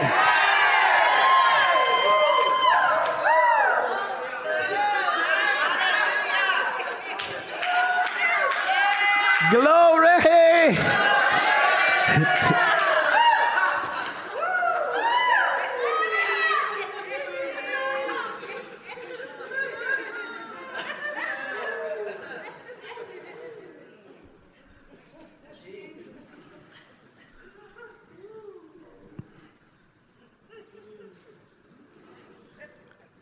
If you know the gift of God and who is asking you to give him drink or who is speaking to you, you would have asked of him. And he would have given you. Waters living. Living waters. The life. The water of the Spirit.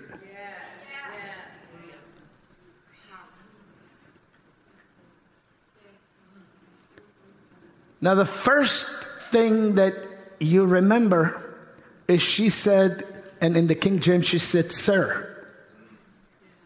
Do you notice that? Am I on the mark there? Did you read that? She said, "Sir."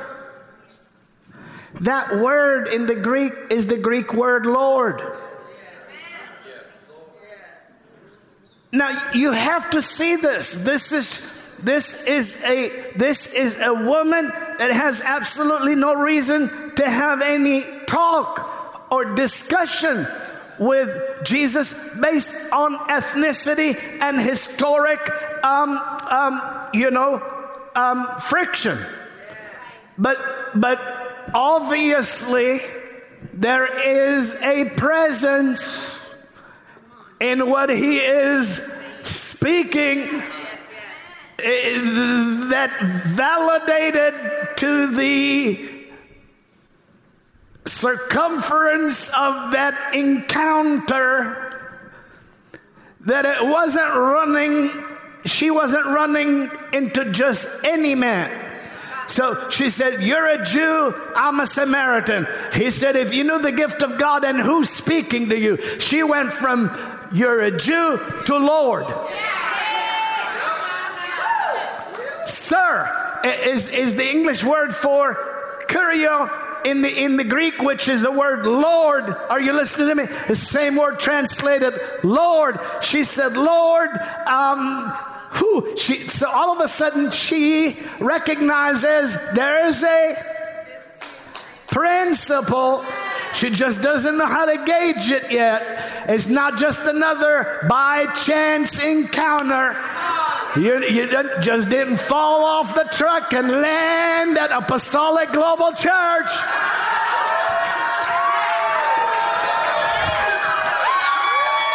Come on!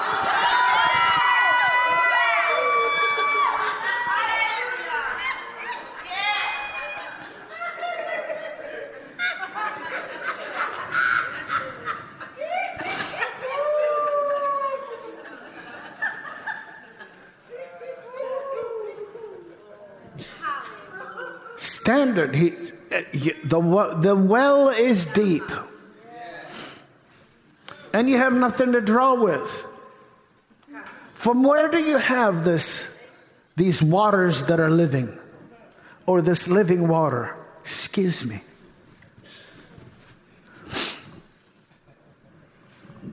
So we can notice from all languages that you look at, or any even Bible concordances or amplification of the verses, that it was not really a sarcastic remark, because it was prefaced by Lord. And it would take a miracle for a Samaritan to call a Jew Lord. She just doesn't know what level of Lord. because it was used with reference to judges, people of influence, etc., etc. It goes all the way up to the lordship that is above all lords. Are you listening to me? She just didn't know what level. So she said, the waters, Pastor Christy, am I going over what you said? Did I tell you to share this? You shared this just like this? No? Similar? It's all right. Because you were missing all the water yesterday.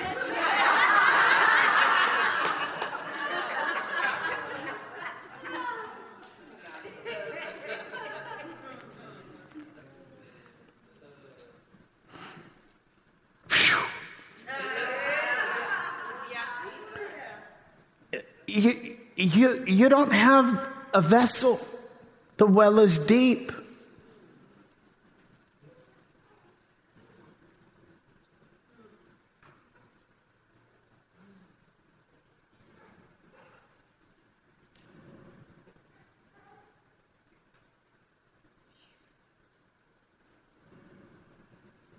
Are you greater than Jacob? Our father Jacob, that gave us the well, that drank of the well, whose family drank of the well, his livestock drank of the well. See what level, what principle, Lord, are you greater than Jacob? He says, drink of this.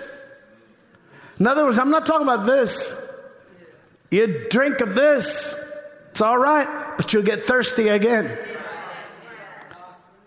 But you drink of what I give. You will never thirst again. But the waters, living waters, ever living, flowing, life-giving, energizing waters that I give you will be in you. Hit someone, say in you. In you. Shout in you. In you. That's residency.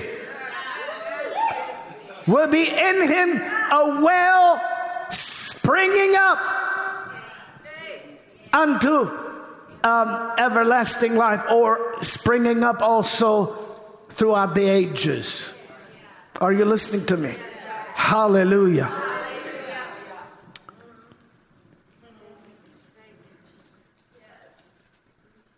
And what does she say to him? Give me of this water. No, read it.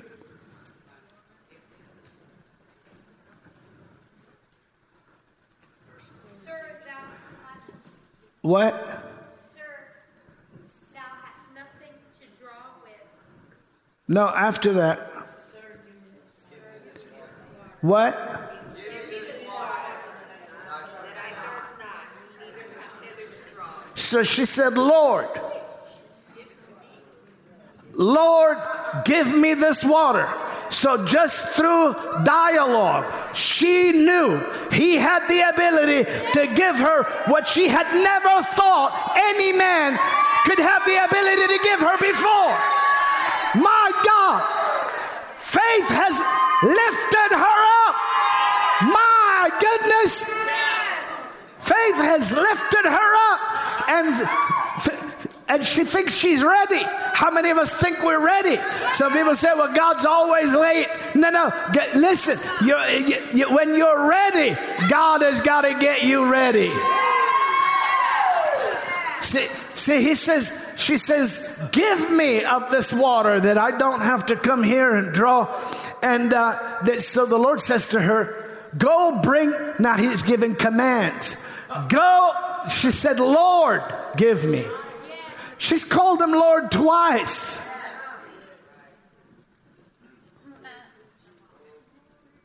So he sends her to the city, really. Because the Lord knows she's living with somebody. But he's got a gift from God for her.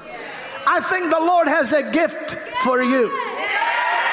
I think the gift of God is going to overtake your life. I think the love of God is going to overtake your obstacles. I think the will of God is going to manifest in your life. I believe the goodness of God is going to be yours in the land of the living. Now,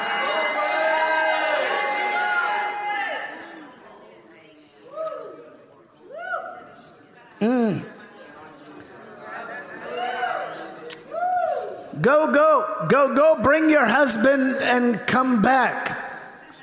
Why do you think you can give people orders? No, she received the resonance of the Spirit in the sound of his voice, and when he identified himself even indirectly.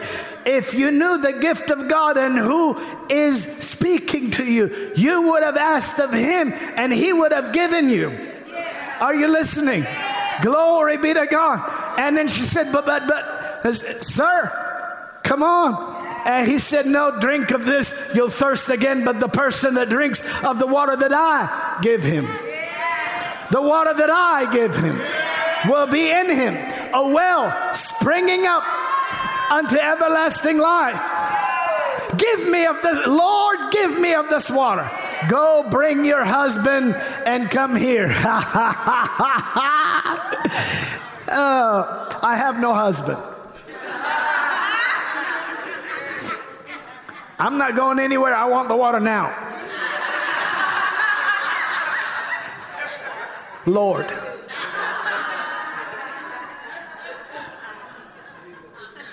Lord, I want the water now.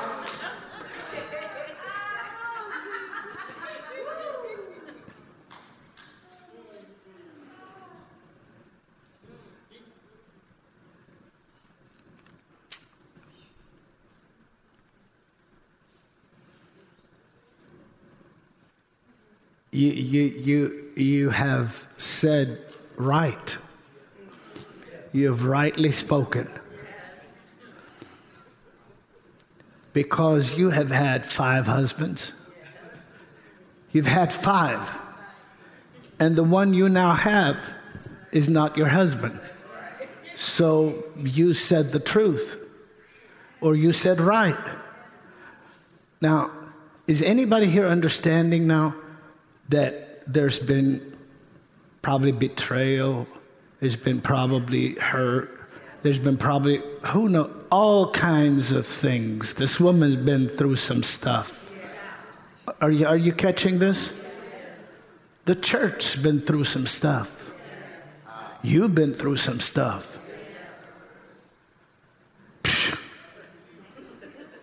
It's time to get over what you've been through. I predict you will get over what you've been through and get into what you've been called to. You will discard the weight and you will be charged with the energy. You will rise up and run with an enablement and a dignity and an empowerment that has been the best reserved for the now for you. Glory be to God. Hallelujah.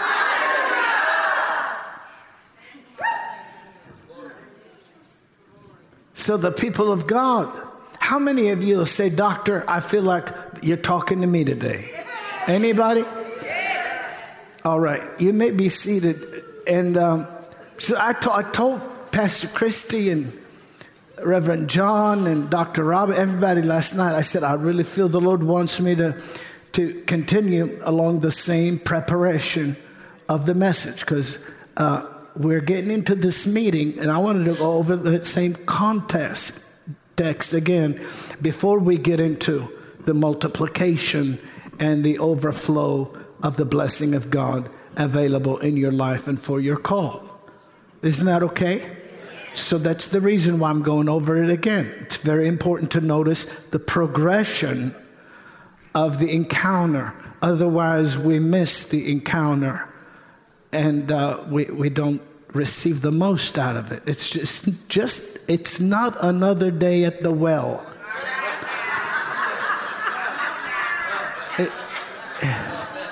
She has done this every day. She said, give me this water that I don't have to come here every day. And, it's never different. It's always the same. First husband, second husband, third husband, fourth husband. Whatever. It isn't just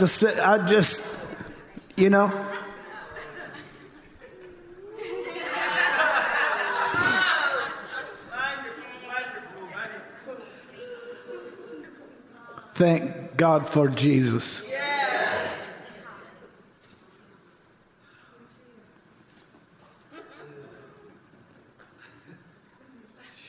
See, I'm ready for change, she said. Yes. So he said, you've told the truth. And she says, what does she say? She said, sir. No, she said,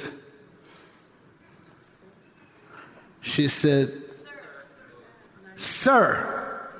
Lord, that's the third Lord. That's the third Lord. Lord, I perceive thou art a prophet.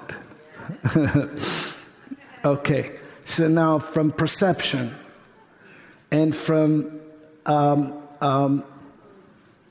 scripture reference, we know that she knows the old covenant. We know that she knows the traditions. We know that she knows this is Jacob's well. We know that she knows it's right by the parcel of land that Jacob gave to Joseph, his son. Are you listening? So she knows things about the word or things from the word. But those things she knew had not become a change in her life. She was waiting for the change. The Lord was talking to her, and she was waiting for the change. She said, sir, I perceive you're a prophet. And then she goes on to talk about our fathers. Now here's where the barrier is. Our fathers worshipped on this mountain. The mountain she was talking about that was nearby had upon it a counter temple built by the Samaritans for the Samaritans to read their Torah and worship God. Are you listening to me? On that mountain. And she said, but the Jews worship in Jerusalem, speaking with reference to Zion. Are you listening to me? And so she's now talking about, now I perceive you're a prophet, but in the back of her mind there's still, do you see what I'm talking about? There's still now a division. And the Lord says to her, listen, I'm telling you right now that the time is going to come when neither on this mountain nor in Jerusalem you'll worship the Lord or God.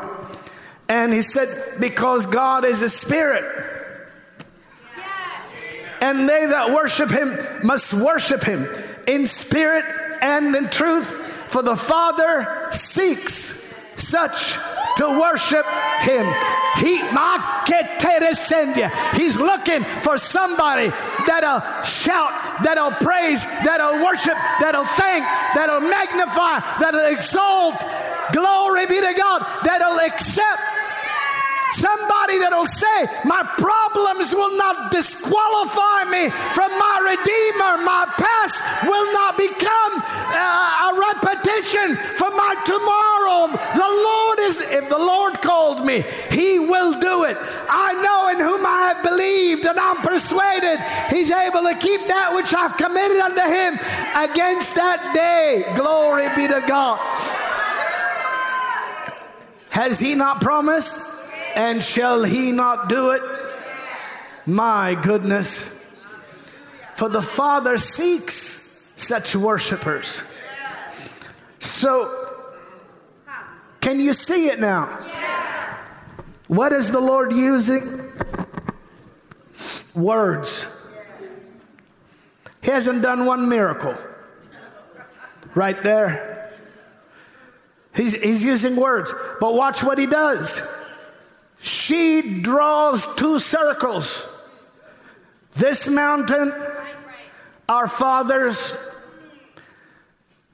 and Jerusalem, your place of worship. She draws two circles. Our fathers, Samaritans, you, Jews. Jesus draws one big circle. God is a spirit.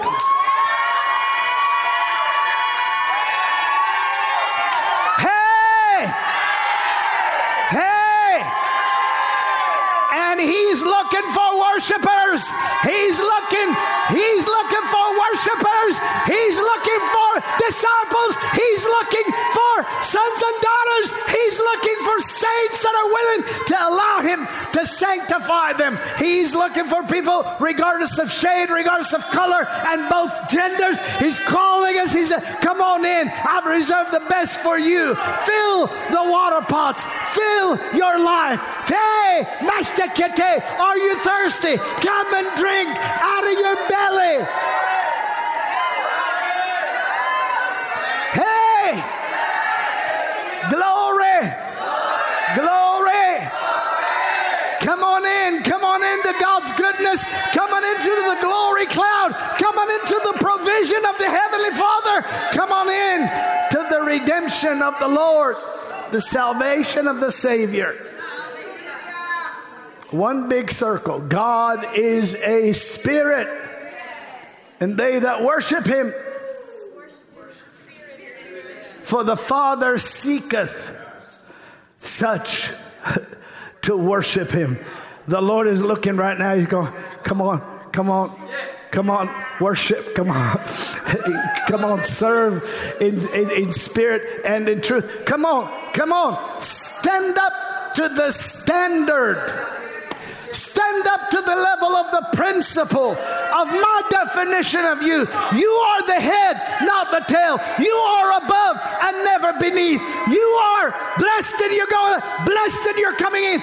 You are the redeemed of the Lord. Rise up and operate in authoritative mountain moving faith that God has given you.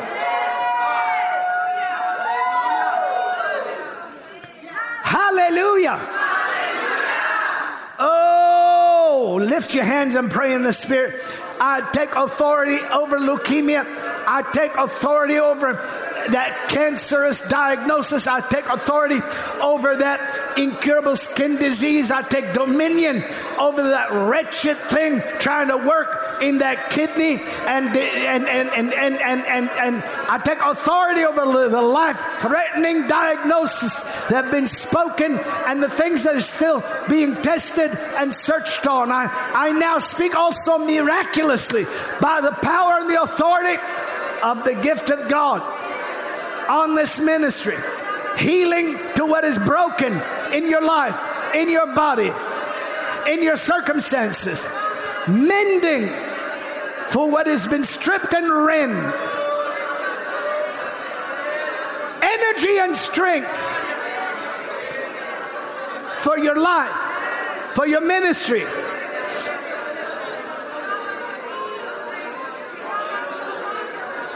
Blessing in the name that is above every name. Hallelujah. Hallelujah. Hallelujah. You may be seated.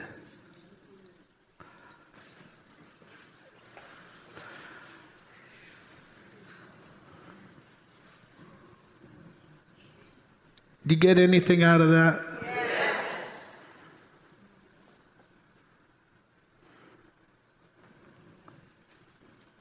And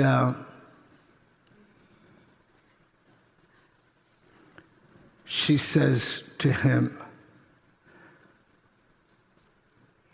when Messiah comes.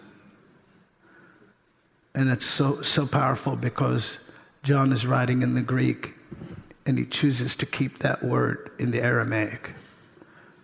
When Messiah comes. It's a word person. She's just missing the water.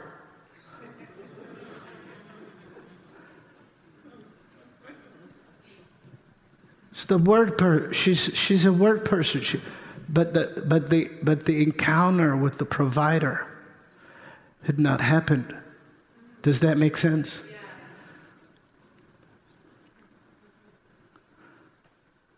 I need to stop.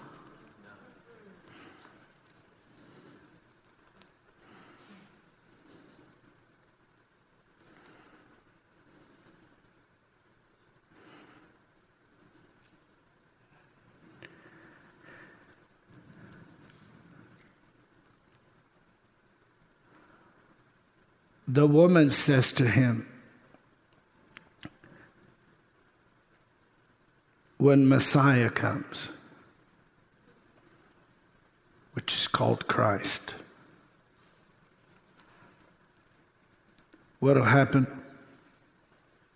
He will tell us all things.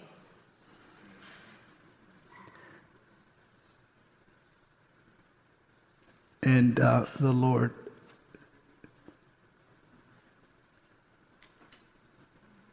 put a period on that. He put a period on it. See, we're having a word talk.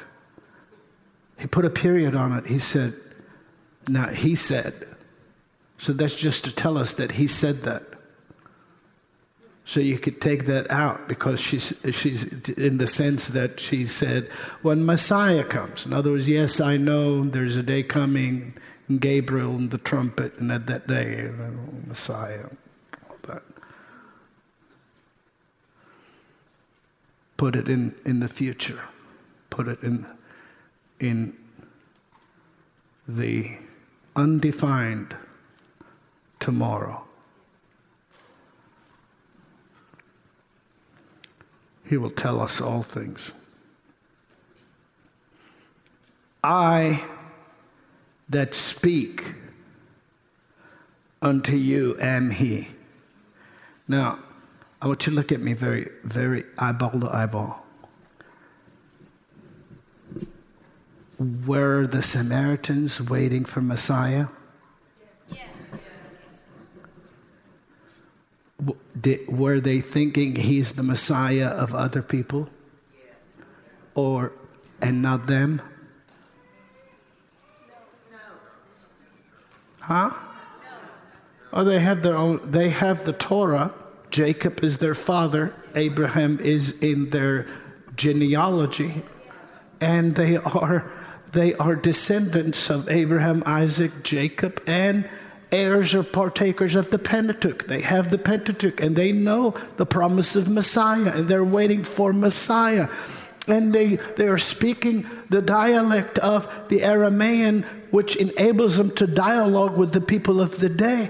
And they call the Messiah or the Anointed One, which is called Christ, is the word Christos in the Greek, which means the Anointed One, the Greek word for the word Messiah or Mashiach or Mashiach, however you want to pronounce it, or Mashiach or whatever, the Anointed One. Are you listening to me? So now I want you to put yourself just for a moment in that woman's shoes, sandals, whatever, right? In that human being's, in her place. When she's voicing, when Messiah comes, he will tell us all things. She's definitely not saying, when the Messiah that belongs to someone else comes. She's saying we're waiting for Messiah. We have a promise for the Messiah when Messiah comes. Glory to God. Because her life is pretty, in need of the Messiah.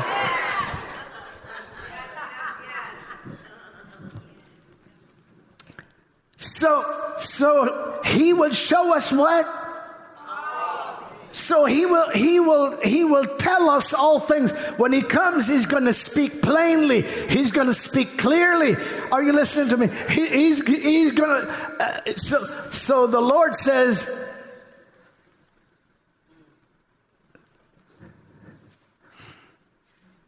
I that speak to you am he. Actually, some of the original languages use the words first, I am. And then the one that speaks to you. Glory be to God. It's kind of like a revelation of his divine origin, if you want to even use that word, because it almost designates a beginning, but he's without beginning. You understand? Yes. Am I doing okay with words? Yes. Where you understand the words coming out of? Words are, they help us paint a portrait. But it's very important to get the truth, right? And not presumption. So he says, I am the one speaking to you. The one. So I am. So my goodness, he reveals himself to her. The Lord reveals himself to this Samaritan woman at a well. Because why? His speech took her up. What's it called? Principles.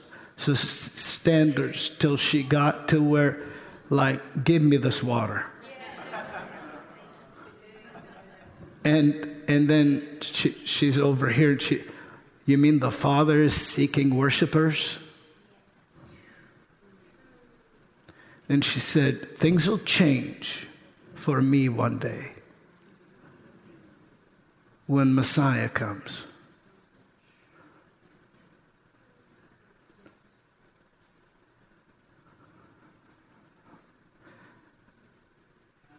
I am. I that speak to you am he. The dialogue shows that the disciples were on the way and they were approaching at that time. But when the Lord said, I am he, you see the disciples approaching, they're going, he's talking to a Samaritan woman.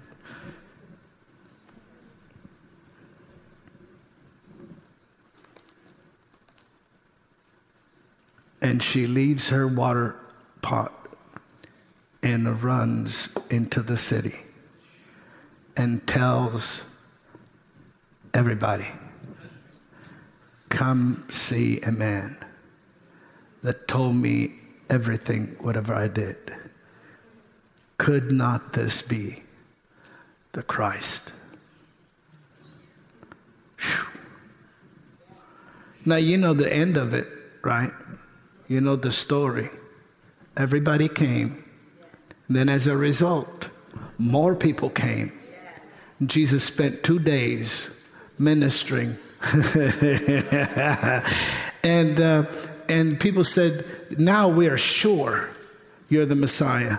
And we believe on you not because of what you said to the woman or whatever, but because also we heard him.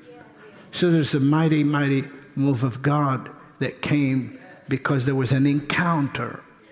Does that make sense? But when she left, see, when he said, the one you're speaking to is the one, change happened in her. Hit someone and say, change. Change. And she immediately went out and immediately became a magnet for people to come and to follow the Lord and to see if he is the promised one, the Messiah. And then when she was gone, the Lord does not put on record that at that time through John, that at that time he told the apostles what he talked to her about. Now think about it. It's you can count them on your fingers, the times that the Lord said, plainly revealed himself. But he reveals himself to this woman, and he's going to bring an entire healing, a corporate healing, a healing for that entire region of the nation, in the hearts, the lives, and the minds of people that will accept him as the Messiah. And while the disciples come back, they're begging him, eat, eat. And in your King James it says, I have food that you know not of. In the original language said, I possess and I am participating in the supply or the food that you're not aware of. I am feeding on food that you're not aware of, for it is my food to do, or the will of the Father who has sent me. So he's getting energized by the same energy that energized the Samaritans. And then he says this. Do you have a minute? Yes. Is this a school of ministry? Yes. And you can read it, and it really doesn't make a difference, but it's very worthwhile to reflect on this. We normally, I don't know who has Aramaic translations or different translations. We normally have, don't say, there are yet 4 months and the harvest comes. But I say to you, lift up your eyes. The fields are white. They're ready for harvest. And there is a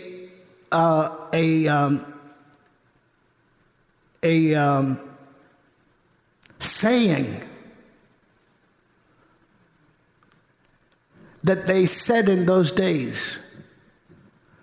And they normally said it whenever they planted or sowed. Season. Are you listening? Yes. And they would say, in 4 months, there's a harvest. And I don't know if any of your Bibles show that. And it says, don't you say in 4 months, something like that, there's a harvest. How does it read? Do you not say that after 4 months comes the harvest? And there's a question mark there put, of course, but because of the. So here you see Christ using sayings that sowers and reapers said to change thinking regarding promises made by God. And he tells his own disciples, don't you say in 4 months you got a harvest? But I say to you, lift up your eyes. Hold up. There's some lifting up getting ready to happen in this place today.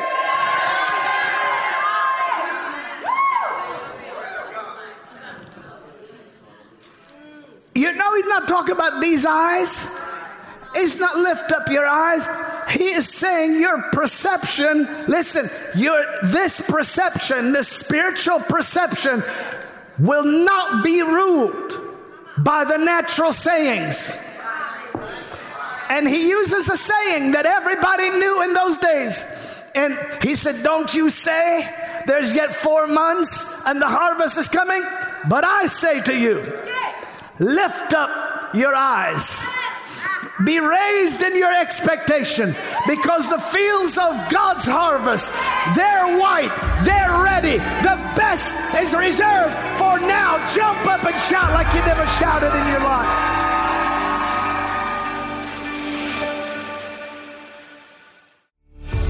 Thanks for joining us on the Christian Harfouche Ministries podcast. Join us on our other podcast, Miracles Today. Connect with us at globalrevival.com, and we'll see you next week.